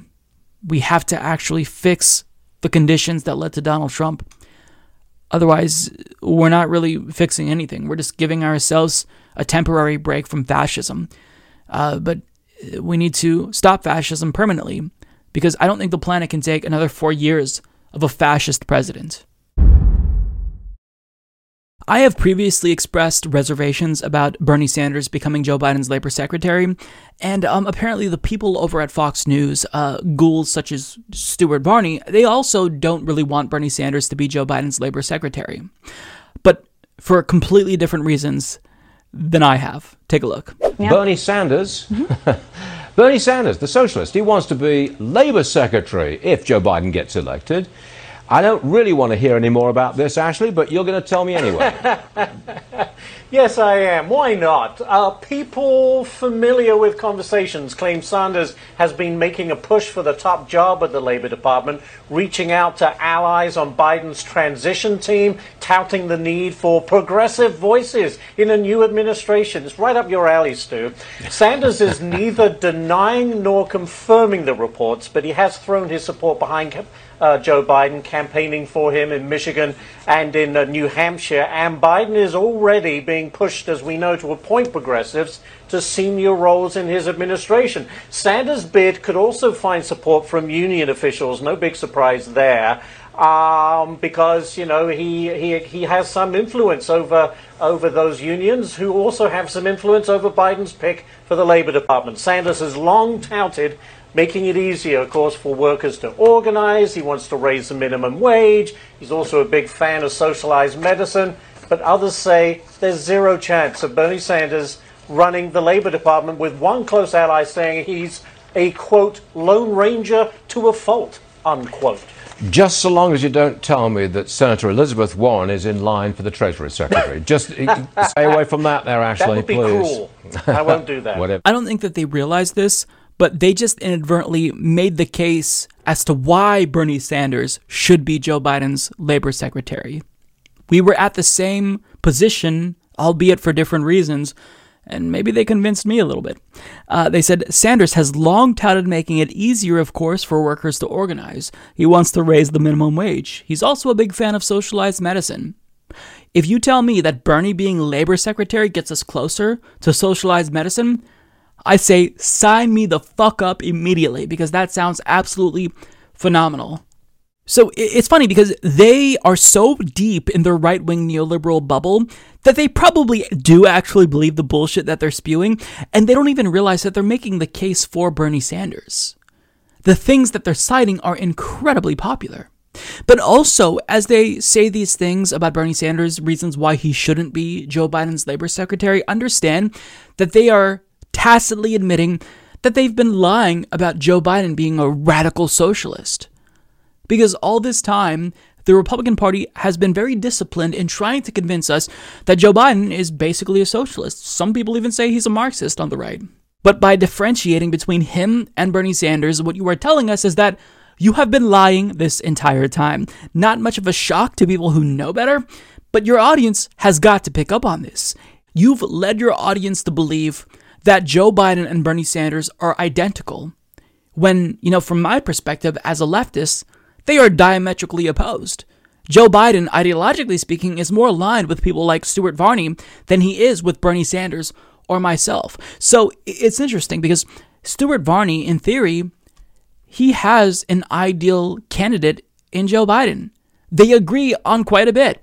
Joe Biden is a neoliberal. Stuart Varney is a neoliberal. They both believe in free market solutions to policy problems. They don't believe that we should opt for more public ownership. They think that everything should be controlled by private multinational corporations. Governance is about less government and more about empowering individuals, less collectivism. Now, Joe Biden is a liberal for the most part, but he's basically a moderate Republican, right? Believes in some liberal ideas, strengthening the social safety net a little bit, but making cuts when necessary. So it's shocking to me that Fox News, all this time, has been pretending to be so outraged about the threat that Joe Biden poses because he's a socialist, when Joe Biden is not a socialist. I wish he were a socialist, because if he were a socialist, I would actually be excited about him being the president. But I'm not. I'm dreading it. Joe Biden is just not Donald Trump. People are not supporting Joe Biden because they love Joe Biden. They're pro-Joe Biden. And I think he's going to usher in this era of change and prosperity. They support Joe Biden because he's not Donald Trump. So the fact that, Republicans are so anti-Joe Biden, it just reveals how hackish they are. Stuart Varney is a hack. Again, Joe Biden is more ideologically aligned with people like Stuart Varney than he is with Bernie Sanders. But because he has a D in front of his name, well, Stuart Varney, that's more than enough. That's more than enough. You can put a D in front of Donald Trump's name, Mitt Romney's name, any Republican's name, and all of a sudden, these hacks at Fox News would oppose them just because they have a D next to their name. They're quintessential hacks. This is about doing propaganda for the Republican Party, because Fox News, their advertisers are the same companies and individuals who happen to be donors to the Republican Party. So they know where their bread is buttered. Hence why they push the Republican Party so relentlessly, because their interests align. So, I just had to talk about this because it's funny. These Fox News idiots, they think that they're convincing people, but the only individuals who you're convincing are the ones who already drank the Kool-Aid, and they're already MAGA cultists and the rich people who watch Fox Business. But, if a normal person tunes in and sees you talking about this, sees you talking about how terrible it is that Bernie wants to make sure that workers can organize, and they get a higher minimum wage, and they get free healthcare, you're not going to turn people off. You're going to turn them on to the policies that Bernie Sanders is talking about. So good job. Keep talking about Bernie Sanders, because, hell, you may even convince me that he should be Labor Secretary. Well, there is a very, very big election taking place tomorrow, as everybody knows who's watching this video. And even though we may not necessarily know the results of the election tomorrow night, we still will be learning very soon who our next president will be. So I wanted to take some time to share what we can expect depending on the result. So if it is the case that Joe Biden emerges victorious and he defeats Donald Trump, I think that all of us owe it to ourselves to just breathe a long sigh of relief knowing that we got Donald Trump out of power. Now, he may go very loudly and whine about it. He may be insufferable for a couple of months, but so long as we got that victory, his time is limited. That's a good feeling. And there hasn't been much to be hopeful about as of late, but we can at least know that he will be going very soon, and the Trump era will be coming to an end. Having said that, though, the end of Donald Trump's presidency does not necessarily mean that Trumpism is going to go away. In fact, I think it could be with us for quite some time. And if Joe Biden does not take substantial action during these next 4 years, then I think it's a guarantee that we're going to see someone emerge in the future who is much worse than Donald Trump. So here's what I say to everyone. If Joe Biden is elected, the left, liberals, Democratic Party loyalists, people who are not Republicans but don't necessarily like the Democratic Party, independents, now is not the time for brunch. Yes, it is the case that Joe Biden is not Donald Trump. He will be better than Donald Trump, not do as much damage as Donald Trump, but acknowledge that Joe Biden is not your friend. He is your political enemy, and we must resist him. make sure we apply nonstop pressure on him and make his life a living hell, because guess what?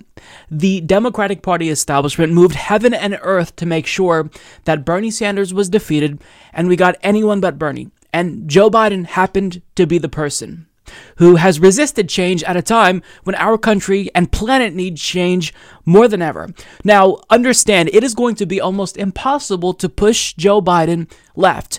He is going to resist change. He's going to embrace corporatism. I wouldn't be surprised if he stacked his cabinet with Wall Street executives. Having said that, though, that doesn't mean we don't try to pressure him and try to move him left. And where the left is going to have any, sway is maybe stopping him from doing the most harmful things. Because remember, when Obama was in power, he got away with doing a lot of terrible things because the media applied no pressure to him. He faced zero scrutiny and let the Republicans basically run roughshod on him while he just sat back and pretended as if he was hopeless in the situation, when we know now that that's not necessarily true. He didn't do a lot of things because he is a moderate Republican. That's how he described himself. So we have no reason to just wait and give Joe Biden a chance. If he's lucky enough to be elected, we have to immediately make his life a living hell unless he actually is willing to listen to the left. Do I think that's going to happen? I'm not too optimistic about that, because guess what? We have an extensive record that we can look at with regard to Joe Biden and see exactly how he's going to govern. So if the left uses this time to build our coalition, make sure we increase our political power, then we can actually make some really good use of this next 4 years. It's not a guarantee that fascism is gone forever. Trumpian politics will probably remain a thing. It will be pretty prevalent within the 2024 primary. So we have to make sure that we stop that from happening. How do we stop that from happening? We try to pressure the Democratic Party as hard as it may be to do at least some things to materially improve people's lives. And if Joe Biden can do just a little bit, he can stop a future disaster. Now, what I'm anticipating is Joe Biden to basically do some good things via executive order. Reinstate the DACA program, right? Try to get us back into the Paris Climate Accord. Try to do something with regard to the Iran nuclear deal. Some things that, of course, are indisputably good, objectively good.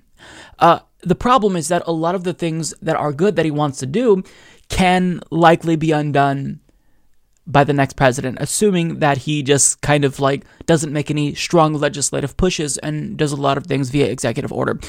But he can do a few good things. He can mandate masks nationally and make testing for COVID-19 widely available, so that way we can purchase them ourselves online or at grocery stores. This would be huge in containing the spread of the virus. He may capitalize on the opportunity to raise the minimum wage, and he says he supports $15 an hour. Let's see if he holds strong. I have a feeling that if Democrats even try to raise the minimum wage, they won't opt for 15. They'd probably opt for 12 instead. We'll see what happens there. I think that he's probably going to take executive action to expand healthcare where he can. I don't know that he's actually going to try to tackle healthcare reform legislatively unless it is in fact overturned by the Supreme Court, the ACA that is. The problem with this is, you can't just put another Band-Aid on the situation and hope that that fixes all of the problems. And if he does opt for healthcare reform, he says that he supports a public option, but when he describes a public option at the presidential debates, it doesn't really sound like a public option. So my expectations are very, very low for Joe Biden. Sure, he adopted, some of Bernie Sanders' elements with regard to climate change and spoke with the Sunrise Movement. Does that mean that when push comes to shove, when corporate interests are in his ears, he's going to adopt that exact plan? I doubt it. So listen, hope for the best. Try to do what we can. Push him as much as we possibly can to do good, to mitigate the damage that he will likely cause. But go into this clear-eyed. Go into this not delusional as we were in 2008 and 2012. Don't expect Joe Biden to be your ally. Yes, he's better than Trump. We used him as a tool to oust Donald Trump from power. But he is not our political ally. He has an agenda that is antithetical to what most of the left wants. He is a neoliberal, free market capitalist when we see capitalism destroying our planet, wreaking havoc on our communities. So he's got to take action. And so, I don't necessarily know what to expect with Joe Biden. Him and the Democratic Party, assuming they're able to take back the Senate, have a very short window, 2 years to act, until they either lose the Senate or the House. We have to assume that that's all that they got. If they do not take action, enough action to actually improve people's conditions materially, then they are paving the way for more dissatisfaction and, as a result, radicalization that will lead to the success of someone like Matt Gaetz or Tom Cotton in 2024, who I think is worse than Donald Trump. They may not have mean tweets, they may not be as bombastic and narcissistic, but they are real fascists. And if they get power, that will be extremely dangerous. They will silence their opposition. They will consolidate power. They will suppress voters. So Democrats have to act, and it is incumbent on us to pressure them, but more importantly, use this time to educate people. Don't let everyone go to brunch and go to sleep. Let them acknowledge that the Democratic Party isn't meeting our expectations and not meeting their expectations. We support Medicare for all. Why aren't we getting that? We support a legalization of marijuana. Why aren't we getting that? So we'll see. But I want people to not delude themselves into thinking that Joe Biden is their friend. Yes, we voted for him in large part to oust Donald Trump, but nobody is pro-Biden. They're just anti-Trump. I don't think I've ever met anyone who's like pro-Joe Biden. Everybody's just voting for him to stop Donald Trump. So, at the end of the day, even though Joe Biden is going to resist change, we have to acknowledge that we fight no matter what. Bully him, pressure him the minute he gains power. On day one, the minute he's sworn in, I don't care about celebrations, get to work. We've got things that you need to do to stop multiple crises from getting worse. So make it happen. By the time most of you see this, tomorrow will be the big day. And a lot is on the line. And assuming we're able to learn who wins on election night or shortly after, I wanted to talk about what we can expect if Donald Trump does in fact get another 4 years as president. Now, the question is, how much more damage can he cause? Because all of the things that we expected him to get accomplished easily, he already did in his first 4 years. He got us out of the Paris Climate Accord. He withdrew from the Iran nuclear deal. He gutted the ACA. It's basically death by 1,000 cuts, but his new Supreme Court justice may give it its final death blow. So what can he possibly accomplish with 4 more years? Well, the answer to that is quite a bit. But before I talk about my expectations, if Trump does in fact win re-election, I want to go back to November 7th of 2016, where I talked about my expectations back then. And I shared my thoughts about what we could expect if Donald Trump was elected. And as you're going to see, a lot of the things that I anticipated did in fact end up coming to fruition. If it's the case that Donald Trump wins tomorrow, I'll be glad to know that Hillary Clinton wasn't rewarded after rigging the primary against Bernie Sanders, but in spite of this short-lived satisfaction, I'll be utterly terrified at the direction that he's going to be taking the country in. So he might back out of the TPP and install term limits on members of Congress, but I'll expect him to take immediate action that will be incredibly harmful to the entire country and the world. So as he stated, I expect him to rip up the Paris Climate Agreement on day one, which will exacerbate the threat of climate change. He'll also tear up the Iran nuclear deal on day one as well, making war with them a greater likelihood. He'll also fight to repeal Obamacare, which will lead to millions of Americans losing their health insurance, myself included. He'll immediately attempt to fill the open seat on the Supreme Court with an extremist like Scalia, and his Supreme Court justices will influence the court's decisions for the next 3 to 4 decades. Civil rights will be under attack. Gay people could lose the right to marry. This will affect me. And women could lose their right to a safe and legal abortion. This will affect 50% of the population. White nationalists will feel empowered if he wins, and racism will likely augment, leading to nationwide turmoil, not to mention his fascist anti-Muslim policies will create more extremism. Now, the US might even default on our national debt, as he's indicated he might let happen.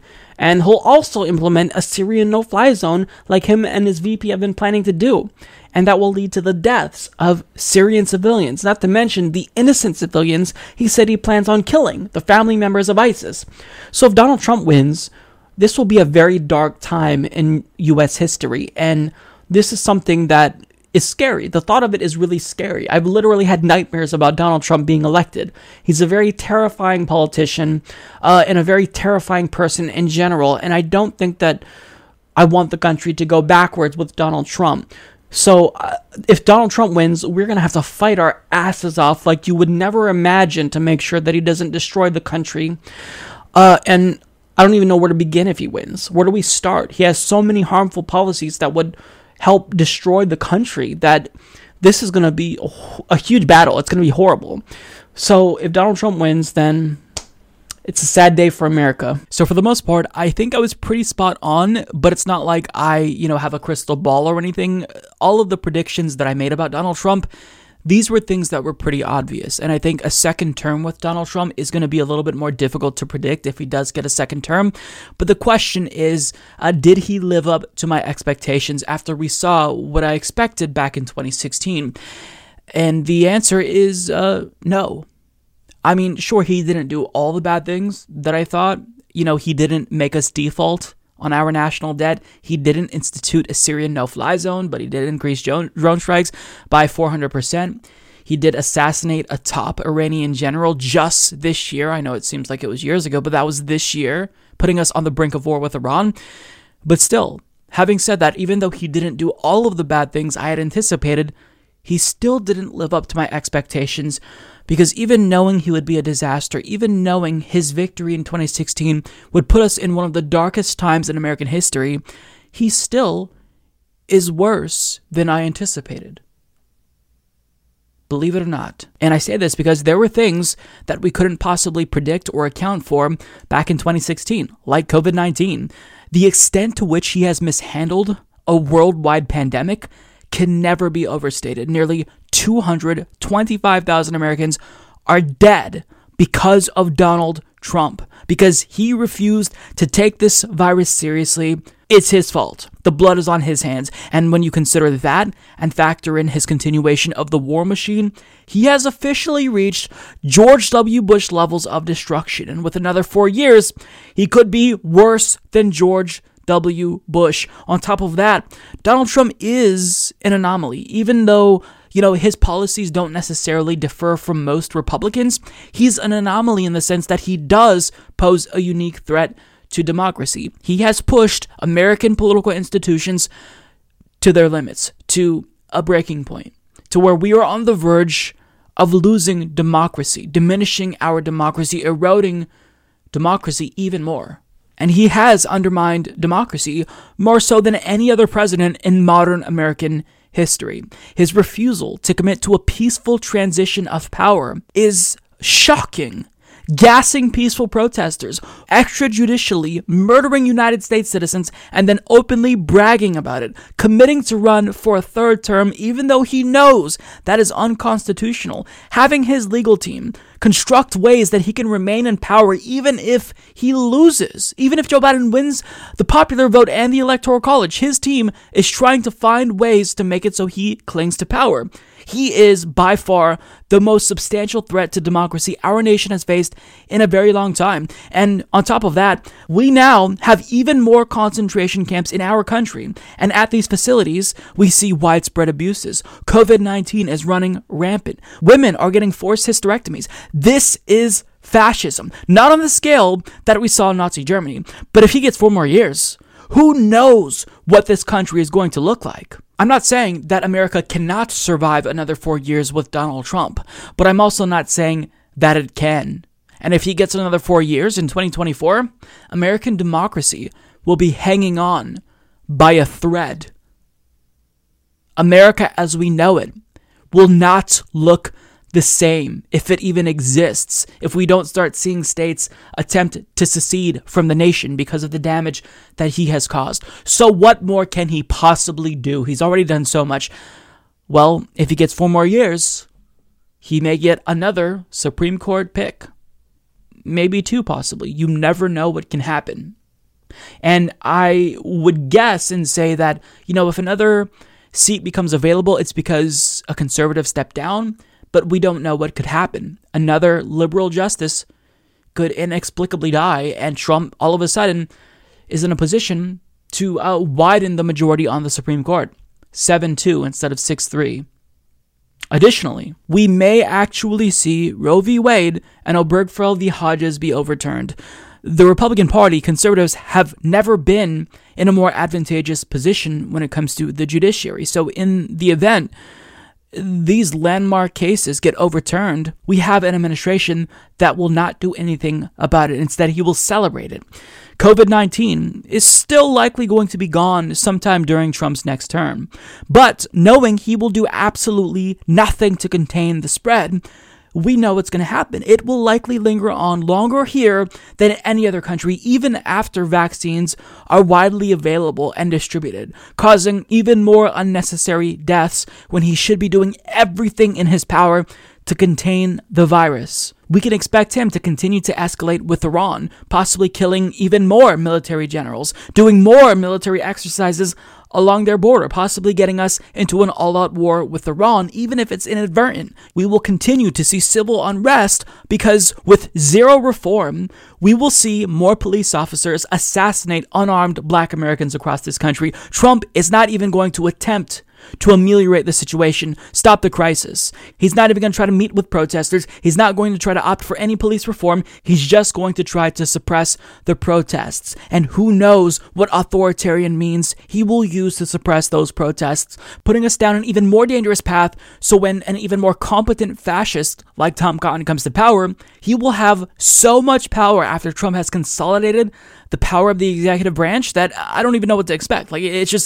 It's disaster waiting. And after serving 2 consecutive terms as the president, when Trump goes away, the Trump era will basically stay for a very long time. Trumpian politics will remain popular because Trump proved by winning another term that this form of politics is popular. It plays well with the base. White supremacy, fascism, these are things that actually appeal to the Republican base. And even if it's not going to make him popular with most Americans, it's enough for him to win. So they will remember this, and we will see even more fascism. They will be even more emboldened, the fascists, the white supremacists, than they are now. And perhaps the most dreadful thought is that when he leaves office in 4 years, that will leave us with 6, maybe 7 years left to act.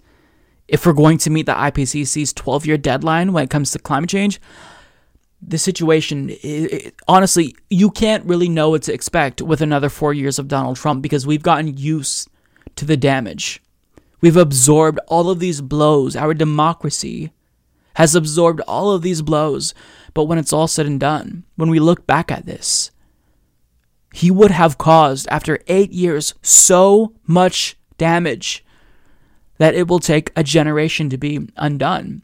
And the problem is that his legacy will linger on for decades because he has the judiciary. He filled the judiciary. So if Donald Trump wins tomorrow, I think that a lot of us are going to rightfully feel disappointed because we will see a continuation of one of the darkest times in American politics. Well, that's it. I don't think I have anything left on my heart to talk about. I'm ready for the election to take place.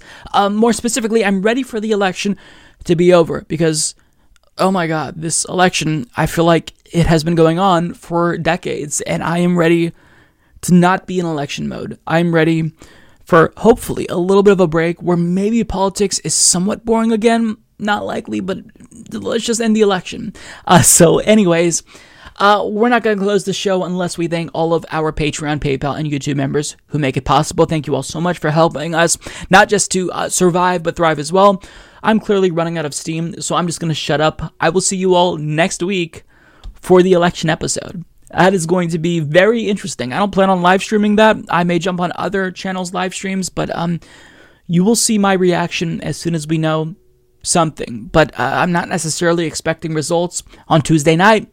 So we'll see. We'll watch it together, and you can follow me on Twitter at Humanist Report if you want to see my reaction in real time, which will probably be nothing but anxiety and alarmism, because that's how I am. Like any election, I'm just automatically like antsy, and I've got a lot of like energy that is difficult to shake off. So buckle up, folks.